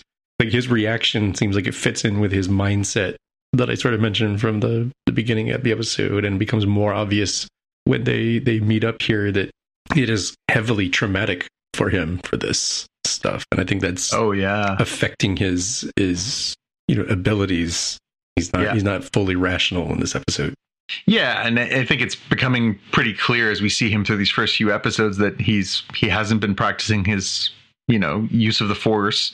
He hasn't been practicing his lightsaber skills. He hasn't obviously been maintaining the kind of physicality, and you know, to be fair, as somebody who's about the same age as Ewan McGregor, you know, he's not a young man. You know, he's you know, he's getting older, and he doesn't have the benefit of you know, Anakin's robotics. Like he's just, you know, he's a guy in his 50s. So knowing and seeing what he's seeing, he sort of says to Tala, the you know, path agent, okay, you know, this is bad. I'm gonna distract them. You get Leia off planet ASAP. Get her to Alderaan. And Tala's like, no, and Leia's like, no, and he's like, yeah, no, just go. So they go down this tunnel way, and they're on their way towards meeting this pilot that they're looking for. Obi-Wan is, you know, sort of gonna go and be a distraction, and of course this leads to the sort of culminating, most important scene of this episode, where you know, and it had to happen, of course. Although I'm a little surprised it happened in episode 3, but I guess, you know, this is the hero's journey, right? So he comes face to face with Vader, and you know, they have this interaction, and you know, the beautiful lines from both of them. You know, what have you become? I am what you made me. Just, you know, beautiful writing. Those lines just crackle, and they have this, you know, Vader is hunting Obi-Wan. Obi-Wan does ignite his lightsaber for the first time in the series, and you know, interesting scene where, you know, it's really dark where they are, and only the light of their lightsabers is kind of lighting their way, and it's almost one of those things where you know, you've got a flashlight, but it's not necessarily helping. You know, it's like holding a torch, right? Mm-hmm. It's kind of in your face. It's kind of lighting the way, but it's also kind of distracting you. They did a really good job, I thought, filming that, of making it very disorienting for Obi-Wan, and yeah, I mean, it you know, it's pretty good. Meanwhile, back in the little village, Reva, sort of following a hunch, goes into the droid repair station and finds the path and finds the sort of tunnel, and you know, sort of grumble, and yeah, they are gonna, you know, she's clearly sort of showing that she's the smartest of the Inquisitors. She's you know, she's really digging into it. We go down the tunnel, and you know, you can hear the sort of, you know, bad situation, and Tala and Leia are sort of, you know, trying to figure out what to do, and Tala says, you know, come on, we gotta go, and Leia says, no, go save Obi-Wan, you go help him, and I'll you know, I'll go this way. She says, okay, you run until you find the pilot. Fine. Tala goes back, and it's a good thing she does, because then we get this duel between Obi-Wan and Vader. And to call it a duel is a little unfair. It's basically just Vader beating the living crap out of Obi-Wan Kenobi, dragging him through the fire. Yeah, exactly. He at one point he sort of takes this ore, this ore that they're mining from the planet, and he throws it on the ground, and he lights it on fire with his lightsaber and drags Obi-Wan through it so that he burns, because he wants him to understand the pain that he went through. I mean, it's a really poignant and awful scene. Very quite dark, really. Like, I mean, not that the scene where Obi-Wan watches Anakin catch on fire is much better, but it's pretty dark. And you know, it's in that moment that Tala and Ned come to the rescue, and they do actually manage to you know, save Obi-Wan. You know, they pull him out of danger, and they end up igniting a lot of the ore, so that Vader won't walk through that pile. We've established, thanks to the end of Return of the Jedi, that armor's tough, but it will burn. So you know, in that moment, he's like, damn it, he got away. But he knows now, like, he knows Obi-Wan's there. He knows that he's more powerful than him. And, you know, so he sort of, you know, strategically retreats, and they take Obi-Wan and they take off. And then we see Leia come to the end of the tunnel, and she's supposed to be meeting the pilot. She comes out and says, you know, are you the person I'm supposed to be meeting? And Reva says, you know, yeah, I'm the person you're supposed to be meeting. And the pilot is lying dead on the floor. Yeah, so I had a bit of trouble with that particular part, because, you know, Tala and Leia are going down the tunnel, right? And then does Reva finds the original place where they had Ned be, and where they get into the tunnel, Yep. right, from the way place, right? Yep. So she theoretically starts walking down that hallway, right? And so Tala's running back she's running back to help Obi-Wan, right? Yeah, there must be another way out. Like that's the only thing, because I had the same thought. I'm like, well, wouldn't she have run face to face with Reva? But also Reva, we established she doesn't follow that tunnel. She circles back around, right? Oh, Because she's at the end of the tunnel when Leia comes out. How she figures out where it's going to come out, I'm not sure. yeah. But she does. Well, it's a good plot point, but yeah, exactly. Yeah. So, interesting. Ben, very dramatic, very, very sort of epic. This is definitely feeling a very different than the other Disney Plus series. It's very, very cinematic, right? Yeah. Yeah, and it's interesting how Obi-Wan's match with Darth, clearly outmatched, as you said, right? It's interesting how much gravitas that Obi-Wan has lost in the last 10 years, right? Because he's lost a lot of, like, he was very confident in Clone Wars, and he was very confident in all of the movies, even as a solo guy going investigating, the clone army generation and all that stuff, and his fights with Count Dooku and all those kind of guys, right? Yeah. But yeah, I mean, he's lost his edge, right, as it were, right? But then again, I don't ever remember being dragged through the fire. But that kind of, it was interesting. I don't ever remember seeing any. Mind you, never really see Obi-Wan, without clothes on. At least Alex Guinness, so you can't see that he's been burned by Vader in the past. And is this the, when Vader says, "I've not sensed that person since," and he turns and walks out of the room when Han Solo and Luke and Obi-Wan first land on the Death Star in the first movie, and he kind of just sort of, "I've not sensed that presence since," and then he walks away, right? I wonder if this is the since. Well, it has to be, right? Or is it another since? I think we are supposed to think it was from, long since past, but now that they've sort of bridged this gap, I mean, it's only been 10 years. 10 years is not that long, really. No, all things being equal, but I think I met Timey. I did meet Timey 10 years ago. I feel like it still works okay there. The one that's a little harder for me is the when I left you, I was but the learner. Now I am the master. Yeah. Now I'm the master. He was whooping up on him. Like you guys talked about the just like destroying him and dragging him through to cause him to suffer. Like he was using the one-handed saber technique that he uses against Luke as kind of a like showing off sort of thing, right? Yeah. It's not the two-handed fight with Obi-Wan or the later two-handed fight with Jedi Luke that it feels like there's a difference in Vader's style, right? Depending who he's fighting against. Like you're true. When it was going up against Mike Tyson, it's like, all right, like in prime Mike Tyson, it's like, all right, he's not gonna kill us. He's gonna, fight us with his jab or something, because he can still beat us up with that. But if he's going up against Evander Holyfield, it's like, all right, now he's ready to bite some ears, right? Yeah, I mean, there must be some limit to his visibility and his ability to move, because he's not like, he hasn't got the flexibility of Darth Maul. Because remember that fight between Obi-Wan and Darth Maul was quite animated, right? And I mean, Ewan McGregor had all those sort of moves where he could like whip his lightsaber behind his back and defend himself, right? He wasn't doing that. And then Vader's also got the power to force push, because he pushes Obi-Wan around a few times, right? And drags him through the flames, right? Without making contact. So yeah, his style is more using the force for pushing or telekinesis type activities, and his fighting style as Vader is much more of like swinging an axe, right? Like, I am going to bludgeon you with this thing. Yeah.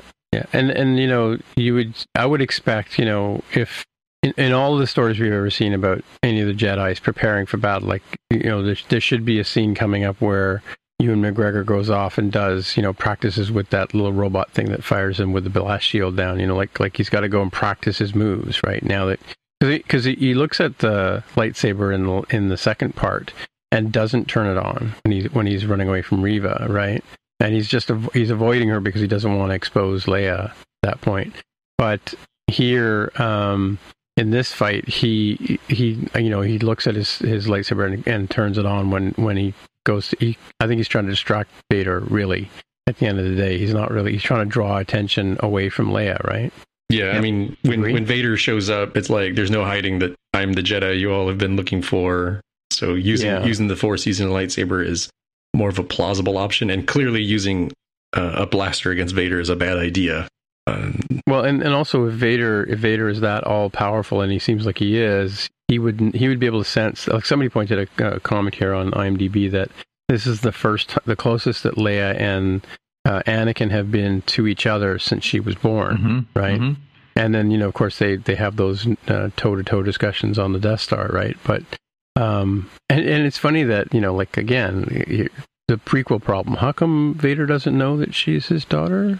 Well, I don't think he has any cause to care at this point. He's singularly focused on Obi-Wan. He's not thinking big picture.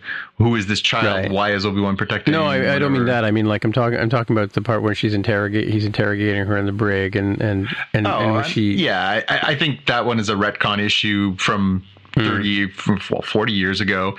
Is that when you make the decision.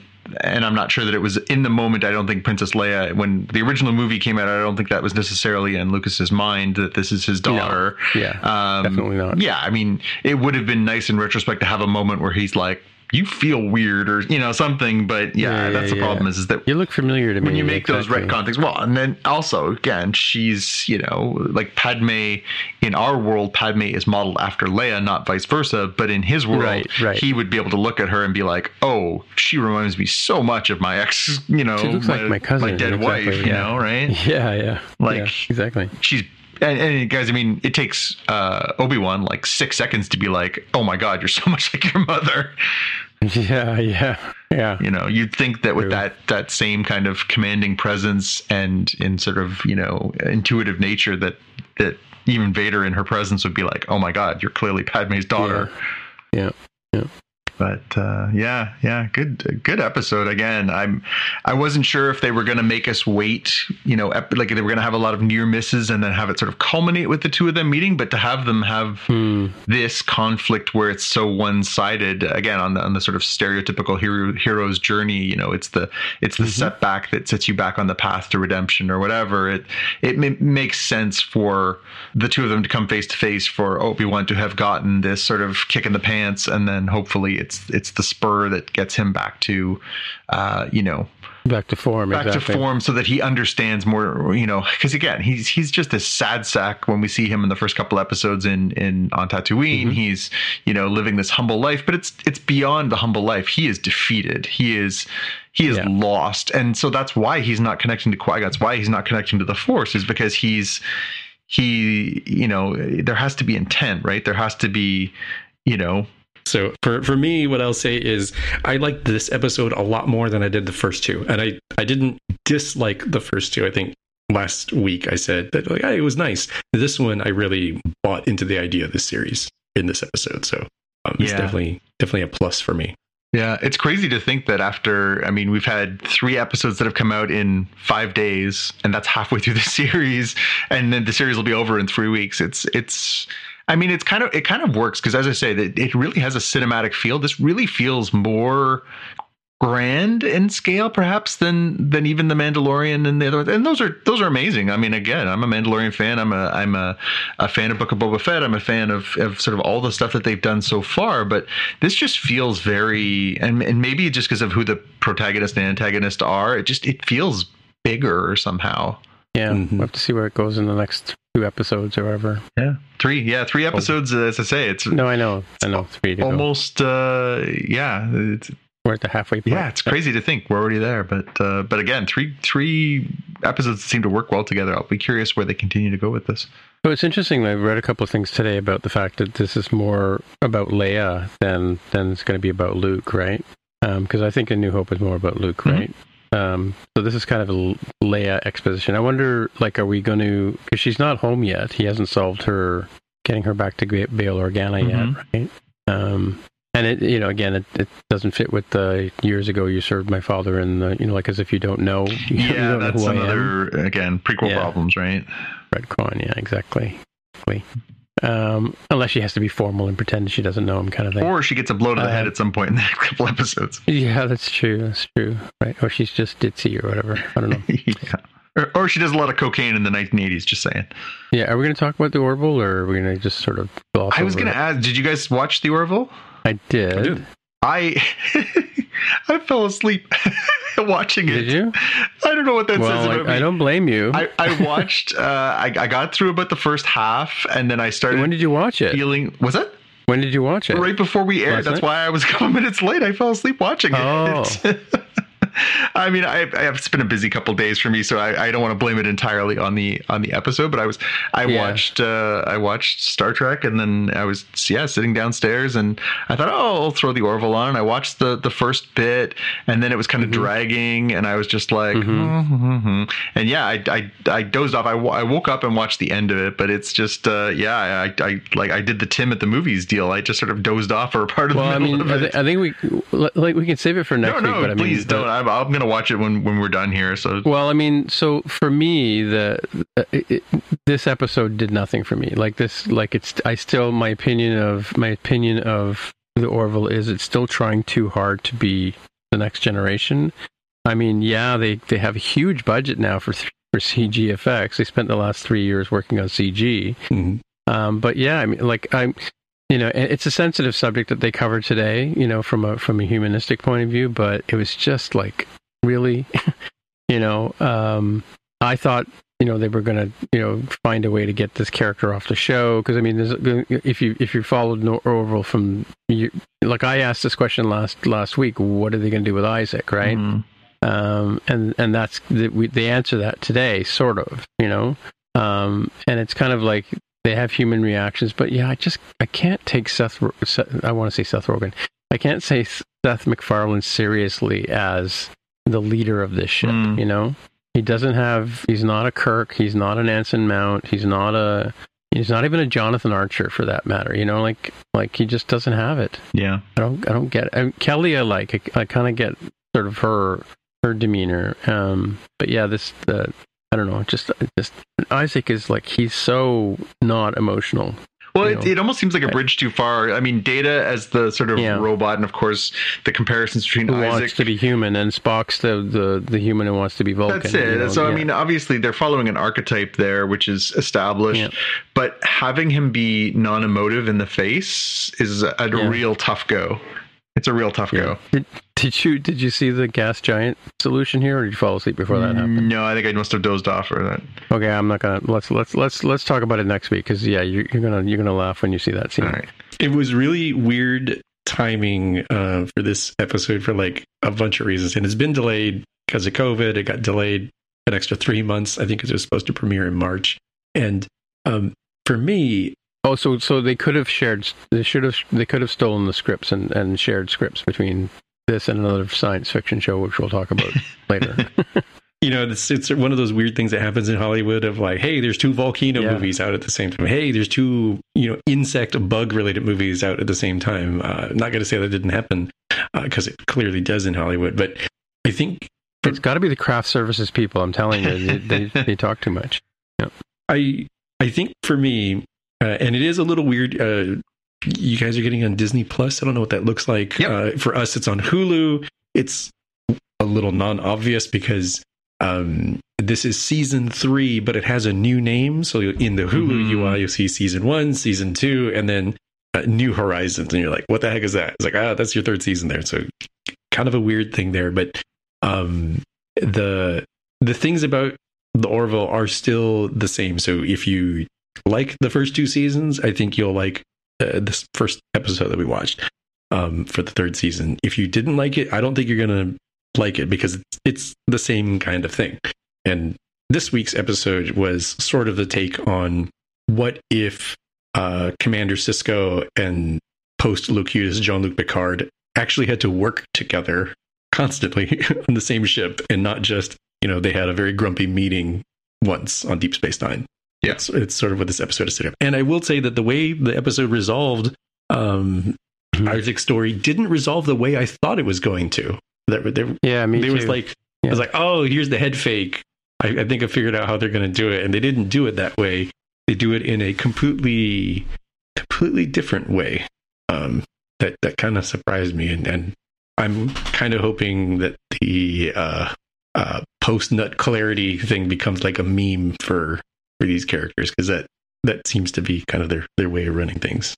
But you know what I mean about like the CGI? Like the CGI is amazing. It's great. I mean, like if that's what you think good sci-fi, Trek or whatever it is. I mean, again, like a friend of mine commented, or John Milker commented on Facebook the other day. It's like, don't they have dirt in the future? Yeah.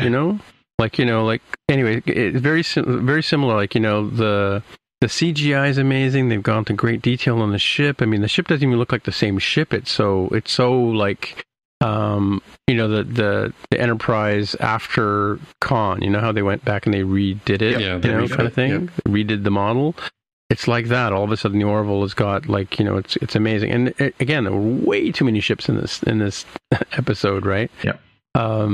Mind you, some of them are dream sequences, right? But and the sort of star-based look, and yeah, and then so you have that, and then you have these stark interior scenes where there's like nothing going on. Like they spend all this time and attention on detail on the outside of the ship, and then inside the ship, it's like a boring boardroom. Yeah.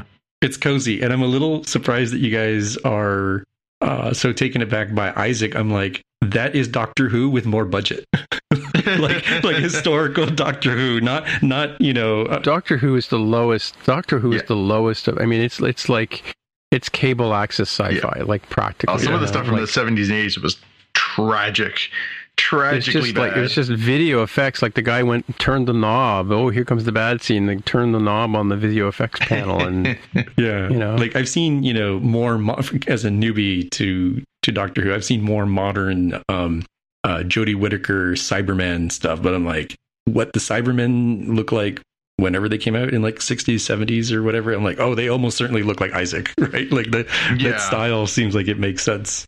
Yeah, the most menacing thing was basically the Dalek back in the 60s, and it was literally like a inverted trash can with a plunger sticking out of the front. It was right into the 80s. I remember one of my British friends being like, "Oh my God, I can't believe you didn't watch Doctor Who. You should watch Doctor Who." I'm like, "Are you kidding me? Like, I've seen Star Wars, like come on, this is awful."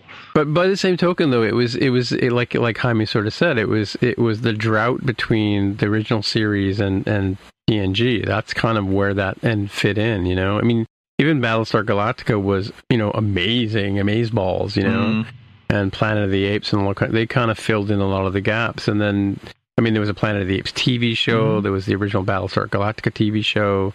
I think part of the allure of Doctor Who was the fact that you really had to be lucky to see it, because it was on PBS. It had a really odd schedule of when it was going to be on. It was tough to sort of catch it. And, back then we were busy going to Tashi Station to get our power converters, So, That's about right. We didn't have time to watch TV on Saturday afternoons. Yeah. Anyway, let's move to our watch list. And Jaime, you can go first with The Man from Tirana. Yeah, The Man from Tirana, or as you would say in the States, The Man from Toronto. Starring more it's starring Kevin Hart. We translate for this bilingual audience we have.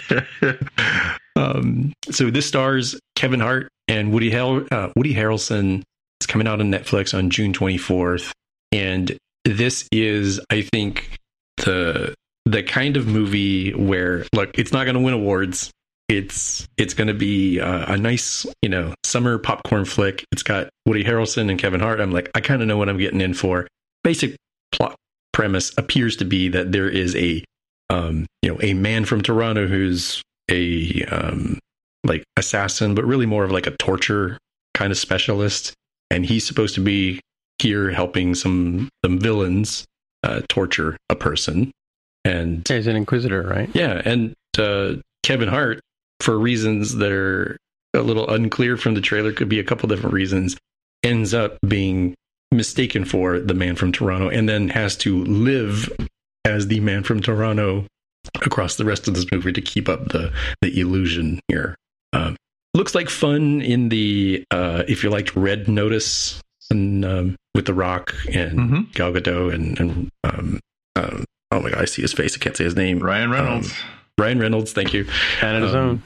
Yeah, I feel. I mean, this will be a little bit less epic, I think, than that one. That was swinging a little bit for the fences. This one is more like, oh, this is a nice film for the summer. You know, get your popcorn ready, get your soda ready, and you don't even have to pay anything. You just have to turn on your TV. Looks funny. Definitely an airplane movie for sure.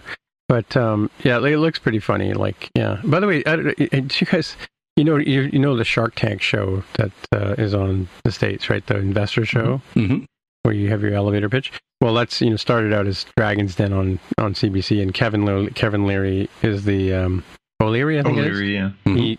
yeah. He took it to the States and turned it into. Anyway, Kevin Hart is one of the investors on the American version now, which I flipped by the channel the other day. I'm like, is that Kevin Hart? They have different. Turns out it is. Guest ones. Ashton Kutcher was on the show. Oh, okay. And there was it's like a software guy who I don't think it was Larry Ellison. There was somebody that like they have the main sort of set of folks, and then occasionally have these guest sharks. Well, Kevin Leary was Reader Rabbit. That was how he made his millions. And then isn't Mark Cuban some sort of software guy? Yeah, who owns... That's how he made his money from software in like the 90s, I think, and owns the Dallas Mavericks NBA team. Yeah, and one of the Canadian guys, I think he went to the American show initially. Was one of those, not Match.com, but like another site like that. That's how he got his fame and fortune, right? So, yeah, it's interesting. I very rarely watch the show because I mean it's harder to watch. The Canadian version is a little bit more down to earth. Maybe it's because they talk about maple syrup and Boston pizza and stuff. But yeah.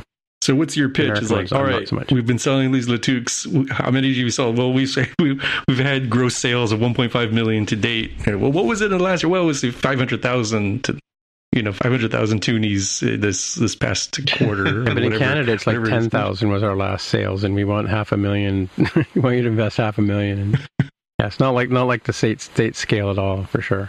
Anyway, so let's move over to Jonathan's pick. Yeah, I went with the obvious stuff that again we were talking about, what a bonanza June is. We've already gotten Obi-Wan and now the Orville's back, and next The Boys is tomorrow, so we get the first 3 episodes all drop at once of the next season 3 of The Boys is on Amazon Prime. So yeah, can't wait to get back into that. I thought that was such an amazing season 2. I can't wait to see what they do to keep that momentum up for season 3. And then, yeah, next week we get Ms. Marvel, the new Marvel Disney Plus series, which again, coming off of like something as intense as Multiverse of Madness, and coming off of sort of dark stretch with Obi-Wan, it'll be nice. It seems like a bit of a palate cleanse. It's following a teenage girl. It's a little lighter, so I think that'll be good to throw into the mix too, especially on the same week that you're watching The Boys. I think it'll be good to have something that's maybe just a little bit lighter fare. But yeah, I'm excited for both of those series. They both look really good, and it's nice that those series will sort of carry into July, so you'll have a little bit of fun stuff to cover into the summer. Cool. Yeah. Good. Are you how far into Stranger Things are you still strapped to your partner there? No, I did independently go and watch. I watched the first episode the other night. We're still working our way through just to I think we're the second last episode of season 1 of Ozark as a couple. So we're working our way through that one, and she's sort of in agreement that when we have time together, that's what we want to watch. So that's good. But I did watch the first episode. But that's also on my to sort of catch up with it again. It's nice in its own way that the episodes are sort of there, but it's again, we talked about the sort of the distribution model of week to week versus dropping all at once. It really is kind of a momentum kill for and it really does create a lot of sort of inequities. If you don't have the time, those episodes are all just sort of sitting there. I really am more a fan of the week to week just because it paces things out. Like I feel like I'm behind on Stranger Things after like 3 or 4 years of not seeing it, which is ridiculous, right? Yeah. So yeah, I feel the same way. I kind of struggle. I mean, I really enjoyed season 1 of Stranger Things, and I kind of trying to remember the other 3 seasons to sort of get ready for this one. Yeah, as well. Yeah. Have you watched Have you been watching it? I haven't watched anything. I've been catching up on other things, which I'm going to talk about in a few minutes. Yeah, for sure. And then I started watching a couple of other shows that are odd. I've watched like one episode of a couple of things that I want to sort of get into. I think your next one that you and Sherry are going to watch together is called The Time Traveler's Wife, which is one of my picks for today. A really interesting story. It's it borders on it's sci-fi, but it's a love story sort of thing, right? It's a famous book, right? Yeah, and definitely. It borrows from, I kind of wonder if the Matt Smith, Amy Pond storyline where he meets her as a young girl, I kind of want to go back and figure out which came first, because that's sort of the one of the points about this is that it's about a man who, as a young boy, starts traveling through time. Mm-hmm. He never knows when he's going to bounce, and he just bounces from, forward, backward, constantly. Basically disappears. His clothes stay where he was, so he arrives nude wherever he ends up, and then he has to steal and borrow and kind of like get money and get food and get clothing and run away from people, because he'll appear in the middle of a scene, and a man hunting with his dog, and he'll start shooting at him, kind of thing, and he ends up having to fight with people to get clothes and stuff like that. So it's kind of and he never knows when he's going to bounce. He just, like I said, he goes back and forth, and he meets himself. It sounds like Quantum Leap to me, man. I don't know. It is very much so, but it's kind of like he actually had, when he's a young kid, he's trained on how to be a time traveler by an older person, who of course is him, right? So he does there, and there's a couple of times where he goes back to important events in his life. He keeps getting pulled back to at various stages of his life. And it's interesting when he bounces in, it says the character's name is Henry. It'll say Henry is 36, and the love interest Claire is 9, or Claire is 16, or Claire is 20. Because it's the interesting about it, you sort of get focused on his dilemma in terms of how he bounces around. But it's actually, as she points out in the middle of episode number 2, this is a story about the time traveler's wife, not the time traveler, right? So he meets this girl as a young kid, and eventually, like, she at one point says to him when she's around, I think she's around 10 or 12, she says, "Do you have a wife?" And he says, "Yeah, I do." And he goes, "What's her name?" And he goes, "Well, as a matter of fact, her name is Claire as well." And then the kid later on in a later episode kind of he meets her 152 times. We find out why before she meets him as an adult woman, kind of thing, right? And he comes in at different ages. Her relationship with him is at different ages, and his relationship with her is as she grows older, kind of thing, right?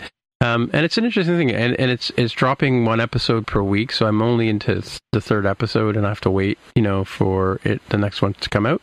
But it's definitely a really interesting, timey-wimey story, but it's got that love angle to it. So there's a relationship, the difficulties of relationships, but told in over time, kind of thing. And the story's not told in any kind of linear fashion either, right? So it's kind of a fun sort of twisty sort of story, but it's got all the I'm a sucker for timey-wimey stuff anyway, right? So yeah, it's definitely, it's not like Doctor Who, which goes from one episode to another. It's the same thing, but just sort of the complications of bouncing around in time, right? Yeah. Anyway. I remember when the book came out. I was actually working in books at the time, it was early 2000s, and Audrey Niffenegger's book came out, and it was a huge hit, and it did really well. And then they did a film version of this as well. And it was in the film version that there was a little bit of a discussion about this, but I know that since this series has come out, there's been a little more discussion about it, there is a bit of a perception on this that you could perceive what he's doing throughout this time as grooming. Yes, totally. Yeah. Well, he does address that actually in a couple of scenes where he's like, he talks about some of the questions she asks him as a young, precocious girl, and he kind of goes, "I couldn't go there at that point in time," right, sort of thing. Yeah, weird. Well, you sort of do meet him at points when, like, when she meets him when she's like 24, 22 or something like that, he hasn't met her yet. Yeah.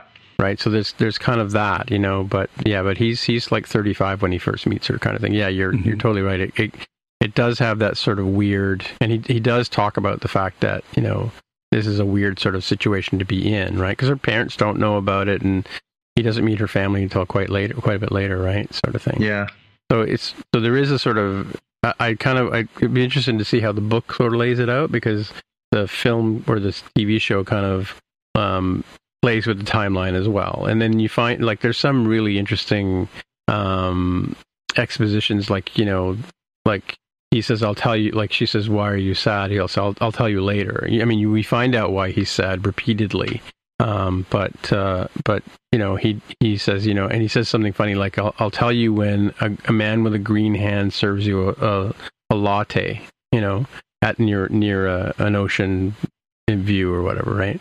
And yeah, so that's all I'll say about that. But when he does get to the point when it becomes the day, as she calls it, when he tells her why he's sad, she actually gets served a latte by a man with a green hand, So, and yet he, it's interesting. Like, I'm not going to go into too much because it'll be a bit spoilery, but it would be really hard to spoil this whole show. I've probably, like, other than what I've told you so far, right?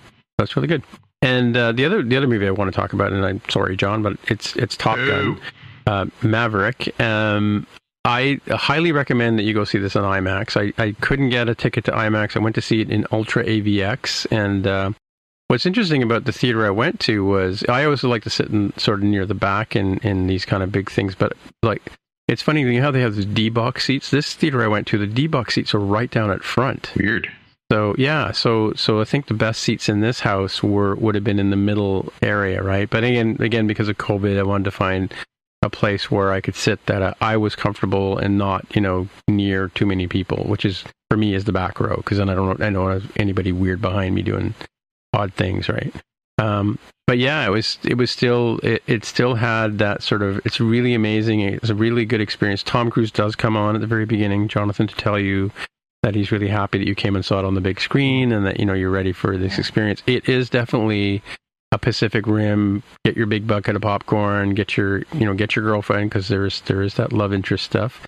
Some questions I have about it, like, okay, I know COVID's over, so we're not wearing life jackets when we're sailing across a rough sea on a boat to stay in. There's a scene where Jennifer Connelly's steering a sailboat, and its seas are pretty rough, and neither one of them is wearing a life jacket, which I thought was, okay, that's good. That's good for the kids. But what I want to talk about too, like, so the plane effects are amazing. There's a couple of times where Han Solo comes in, as Luke's trying to hit the spot with the bomb kind of thing, like to blow up the Death Star, right? Just like, shooting womp rats in my T-36 back home, right, in Beggar's Canyon. There totally is Beggar's Canyon, or totally is all that kind of stuff. Like, nothing original about that. And there are times when, like, completely the guns are drawn, you're just about to get clobbered, and Han Solo comes in and blasts the protagonist away, right? So antagonist away. So yeah, there and it's got some Indiana Jones kind of hints to it, and but it is really enjoyable from a big bucket of popcorn point of view. What I really liked about it, though, was the way they worked Val Kilmer into the story, right? Because I wasn't aware that he was going to be in the movie. I don't think we talked about that at all. Because what's he going to do, right? So in this, one of the main plot points about this is Maverick is this guy who's never really advanced much in, after he became a Top Gun, never advances much in, like, he's still a captain, right? And most of the people, like, they say to him at some point, you should be like a 2-star admiral by this time at your age, because he's 50 something, right? And yet he's not, and he keeps getting into trouble and keeps getting, kicked out or, thrown out of his unit or whatever. And Iceman has been covering his butt, because Iceman is now like a 4-star general or 4-star admiral or whatever, right? And so he keeps it. So they start out by introducing Val Kilmer's character through text message, right? So he's texting Tom Cruise's character. Because at the very beginning, he gets thrown out of this thing, and then he's called back in to help the Top Gun unit because there's a mission that only he can do, or Iceman wants him to come back and train the Top Gun pilots to take on this this conflict that they have to deal with, right? So they do that, and there is a very touching scene in the middle where, and hats off to Tom Cruise, or production, or whoever did this, because there is a scene in the middle where where Iceman says, "I need to talk to you," right? And so Tom Cruise goes to the character's house, and of course, the character has throat cancer and can't talk, and so he's using his computer like a Stephen Hawking's kind of thing to kind of chat with Tom Cruise in the room. And then eventually the two of them stand up, and they're right beside each other, and Val Kilmer actually does what he can to talk to Tom Cruise in character, which is really really kind of an interesting scene from a point of view of like, what are you going to do in this case? Like, we know why he can't be in Mad Mardigan, right? Yeah. But yeah, it was really kind of cool. And then at some point Val Kilmer says something like, let's hug it out or whatever, and Tom Cruise just looks at him and goes, "It was a good moment. Let's just leave it at that," right? So yeah, it was kind of good the way they worked him in, and of course there's the whole thing with Goose. There's the legacy of Goose in there and all that kind of stuff. And yeah, I mean they telegraphed the Goose's son thing pretty hard in the trailers. So it's hard to hide the fact that Rooster is Goose's son. Yeah, exactly. And there's this conflict between the two of them, and of course, I think you can probably write the story yourself. If I sort of gave you some plot points, you'd probably figure out where it's going to go. A few surprises, but nothing that we haven't seen in other movies before, kind of thing. But totally enjoyable from a roller coaster ride kind of deal. Not quite as fun as the Top Gun ride at Canada's Wonderland, but pretty close. Yeah, that's cool.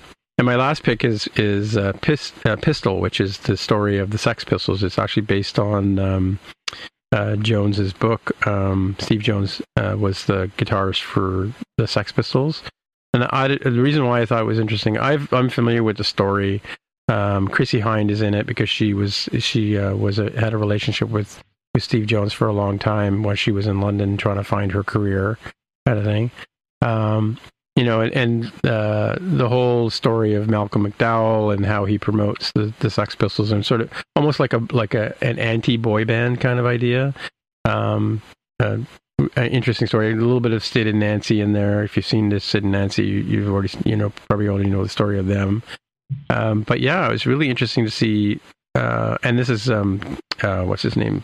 The director Danny Boyle, right? Brain Spotting guy. So I think it's 6 parts. Really interesting. The music's obviously great because if you're a Sex Pistols fan, and kind of how they went from being non-musicians to actually almost sounding like something, and until they kind of explode at the end there. So the personality conflicts, you get a real sense of how brilliant Johnny Rotten is, or John Lydon is, and how.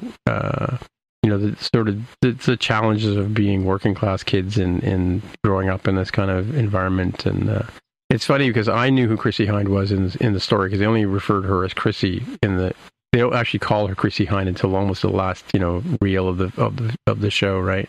But so because she emerges as the lead singer of the Pretenders at the end of the movie. But yeah, a really interesting story if you're into the history of rock and roll. And I mean, punk basically, between the Sex Pistols and the Clash, and if you kind of on the dawn of, end of disco, dawn of punk, and into new wave, it was kind of a historical time period, and interesting how the British public reacted, and TV reacted, and record industry reacted, and all that kind of stuff, and how it was like a car accident pretty much.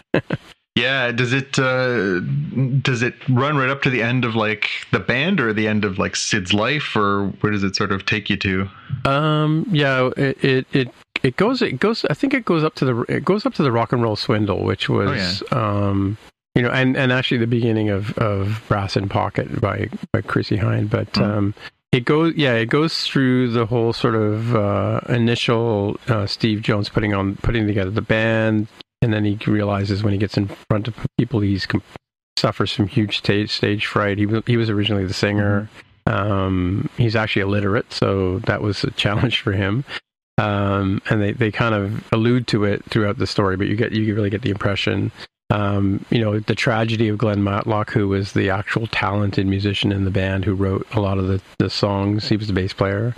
how they, Malcolm McDowell and his wife partner had two Steves, that one of them was going to become the lead singer, and they sent, two Johns, John Lydon. They sent him over.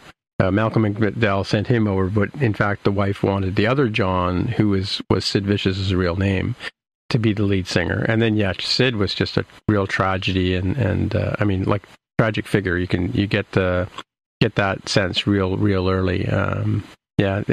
Sort of his mother got him into the heroin and all that stuff, right? So. Yeah, they really do. It's funny because in Chrissie Hynde's autobiography, she talks about her relationship with Nancy Spurgeon, because they were two Americans in London, right? They had a relatively close relationship, according to Chrissie Hynde's autobiography. But in this, they make it sound like Nancy was just like a car accident kind of thing, right? They're a bit of a bipolar character, right? And I think she was part of the problem for Sid, right? Yeah. And going through Northern England, they got, that's where they got into a lot of fights. And then, of course, when they came to the States and they did their first American tour, that was a real, there were a lot of tussles. And, that's where, I don't know if you heard the story. You probably know the story about Sid hitting somebody over the head with his bass guitar and cutting himself and all that kind of stuff. Yeah. It was an interesting time in punk, general punk, like the spitting and the mosh pitting and, where all that sort of stuff came from, right? Yeah. Interesting, really, really good show. I mean, and of course it's Danny Boyle, so it's told really, really well, right? Cool. And it's only 6 parts. Pretty And cool. where is it? It's on Disney Plus of all places. I thought that's where I had seen that it was going to be F-bombs and S-bombs, and exactly. Yeah. Well, I mean, Disney Plus is clearly a different animal here in Canada than it is south of the border. I think, you made an allusion to that earlier, that, because we're getting the Hulu plus the Fox plus all the other stuff, it definitely is a different platform. Mm-hmm. I think it's FX in the States, right? Yeah, it almost feels like a completely, it feels more like Netflix. It's sort of a blended thing here. We sort of take for granted that it's not like that elsewhere. Yeah, definitely. So, that's pretty cool. And I guess that's it for another week. So I guess until next time, Jonathan, people want to get in touch with you. Where do they find you? You can always find me on Twitter and Instagram as @JPKNews. And Jaime, if people want to get in touch with you? I'm on Twitter as @DevOfTheHair. Right. And my name, as usual, is Tim Mitra, TIMMITRA. On the Twitter machine is where you'll find me. And so until next time, we'll see you in the future. Bye. Bye. Bye. You've been listening to the Spotcast podcast. If you want to find out more about the podcast or see the episode show notes, visit the Spotcast website at spotcast.com. You can get in touch with us on the website or follow us on Twitter at Spotcast. If you have feedback or questions, send us a tweet with the hashtag AskSpotcast. If you like the show, please consider recommending us to a friend, writing a review on iTunes, or pledging any amount at patreon.com/Spotcast. You can find details on how to help us on our website, spotcast.com/sponsor us. Thanks for listening, and we'll see you in the future.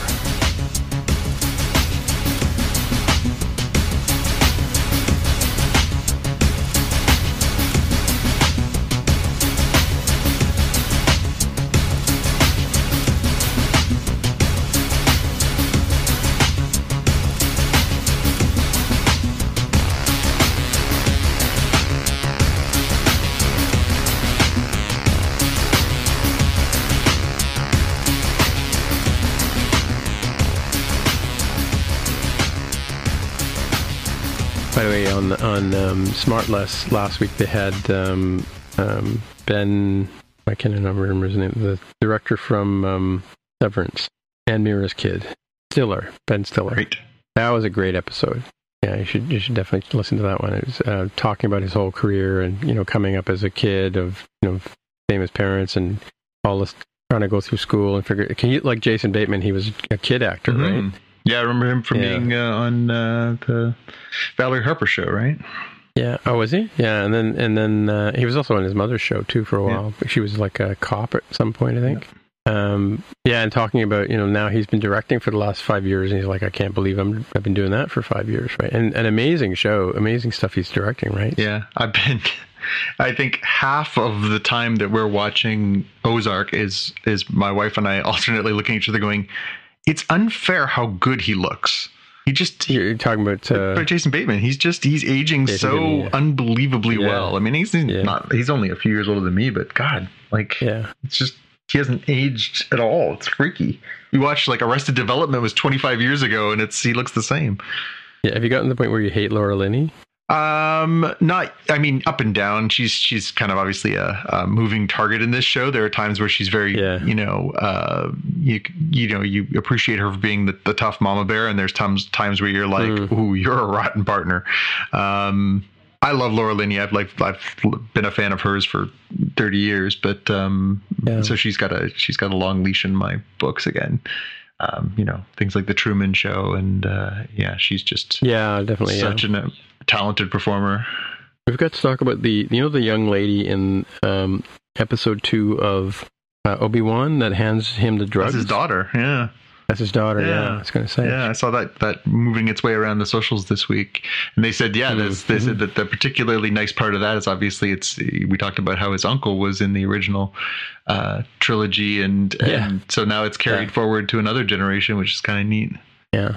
Well, same thing with Billy Lord, right? Yeah, although she's not exactly a prominent character in the next trilogy, but I mean, what are you going to do? No, and yeah, it's cool. So the other thing I wanted to mention, so there's another one of those weird self-promotion things happening next week. So next week is what Netflix is calling Geeked Week. Have you guys seen anything about this? Geeked Week? Geeked Week? Yeah, no, I haven't seen this promotion. So if you go to Instagram, I think it's probably on the other socials, but you go to Instagram and put in Netflix Geeked, all one word, Netflix Geeked. They are teasing that June 6th to the 10th is Geeked Week.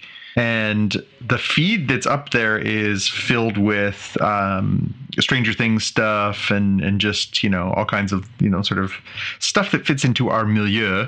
But one of the things that's on there is that it's they are going to announce next week when the start date is for the new Sandman series, and so they're sort of teasing that this is going to be like a week of announcements and shows and stuff. So I'm curious to see what else they've got in mind. So it says June 6th through 10th, Geeked Week 2022, featuring The Umbrella Academy, Sandman, Resident Evil, new episodes of One Piece, The Gray Man, Cyberpunk, Stranger Things. There's sneak peeks, trailers, cast panels, and so much more to get geeked up about. So it seems like next week we'll have some stuff to talk about, because I think we're going to get a little bit of nerd news from Netflix. Well, next week is WWDC for us, so Jaime and I, we're going to be completely Apple-centric. Well, I'll take one for the team and try and pay attention to Geek Week for you. Yeah, I might have some interviews lined up next week. I don't know what's going on with that. I'll try to get them to avoid these 2 days, but we'll see. I'm surprised you don't have a number one fan down standing over your shoulder while you're doing your end of the recording here. You know what he's like? Well, the recording is a no-brainer. He's busy upstairs playing with all my HomeKit lights and stuff. And in the middle of the podcast, the lights down here started turning on and off. I'm like, "Did you do that? Could you do that at a different time, perhaps?" I told him that a while back. He was telling me, he's like, "Yeah, so Grandma, this cool thing you can adjust the lights and stuff like that." I'm like, dude, how is it possible you and I are not pranking my parents all the time by just making their lights come off and so on? I removed him from that a while ago, because there's no point in him doing this stuff. And then so he tells me today, all of a sudden he starts they're talking about because Quinn was trying to turn off some lights. Instead of turning them off, she removed them from the app. Who gives a 7-year-old an app to work with, right? This is why we have passwords. I said the reason why we have passwords is because of your son. Yeah, we never used to have passwords on our computer, right? But anyway, so yeah, he added himself back into my profile, and off he goes. So yeah, don't worry when he leaves. It all gets reset. In a couple of days. No, in a couple of days when he leaves, I'll just quietly remove him and not tell it, because he gets notifications on his watch when our devices fail. Well, our devices fail because somebody keeps turning them off and unplugging them from the wall. Yeah. Well, and again, I think that's how it came up, because he was sitting here one day and he got a notification on his watch. He's like, "Oh, Grandpa's thing," and I was like, "So let me get this straight. You can control Grandma and Grandma's lights from our house?" Oh, I sense a great excuse to do like a paranormal haunting video at Grandma and Grandpa's house. Like, just start turning the lights off and on. Start, the sound of rattling chains. We'll just, you guys will think you're in a Scooby-Doo episode. At the very least, turn off the lights when he's going to be watching like Strange New Worlds or something, and then turn them on, and then make hey, how did it feel when that happened? Was it like feeling the force? The light just turned on. You were bathed in its warmth. Yeah, that'd work.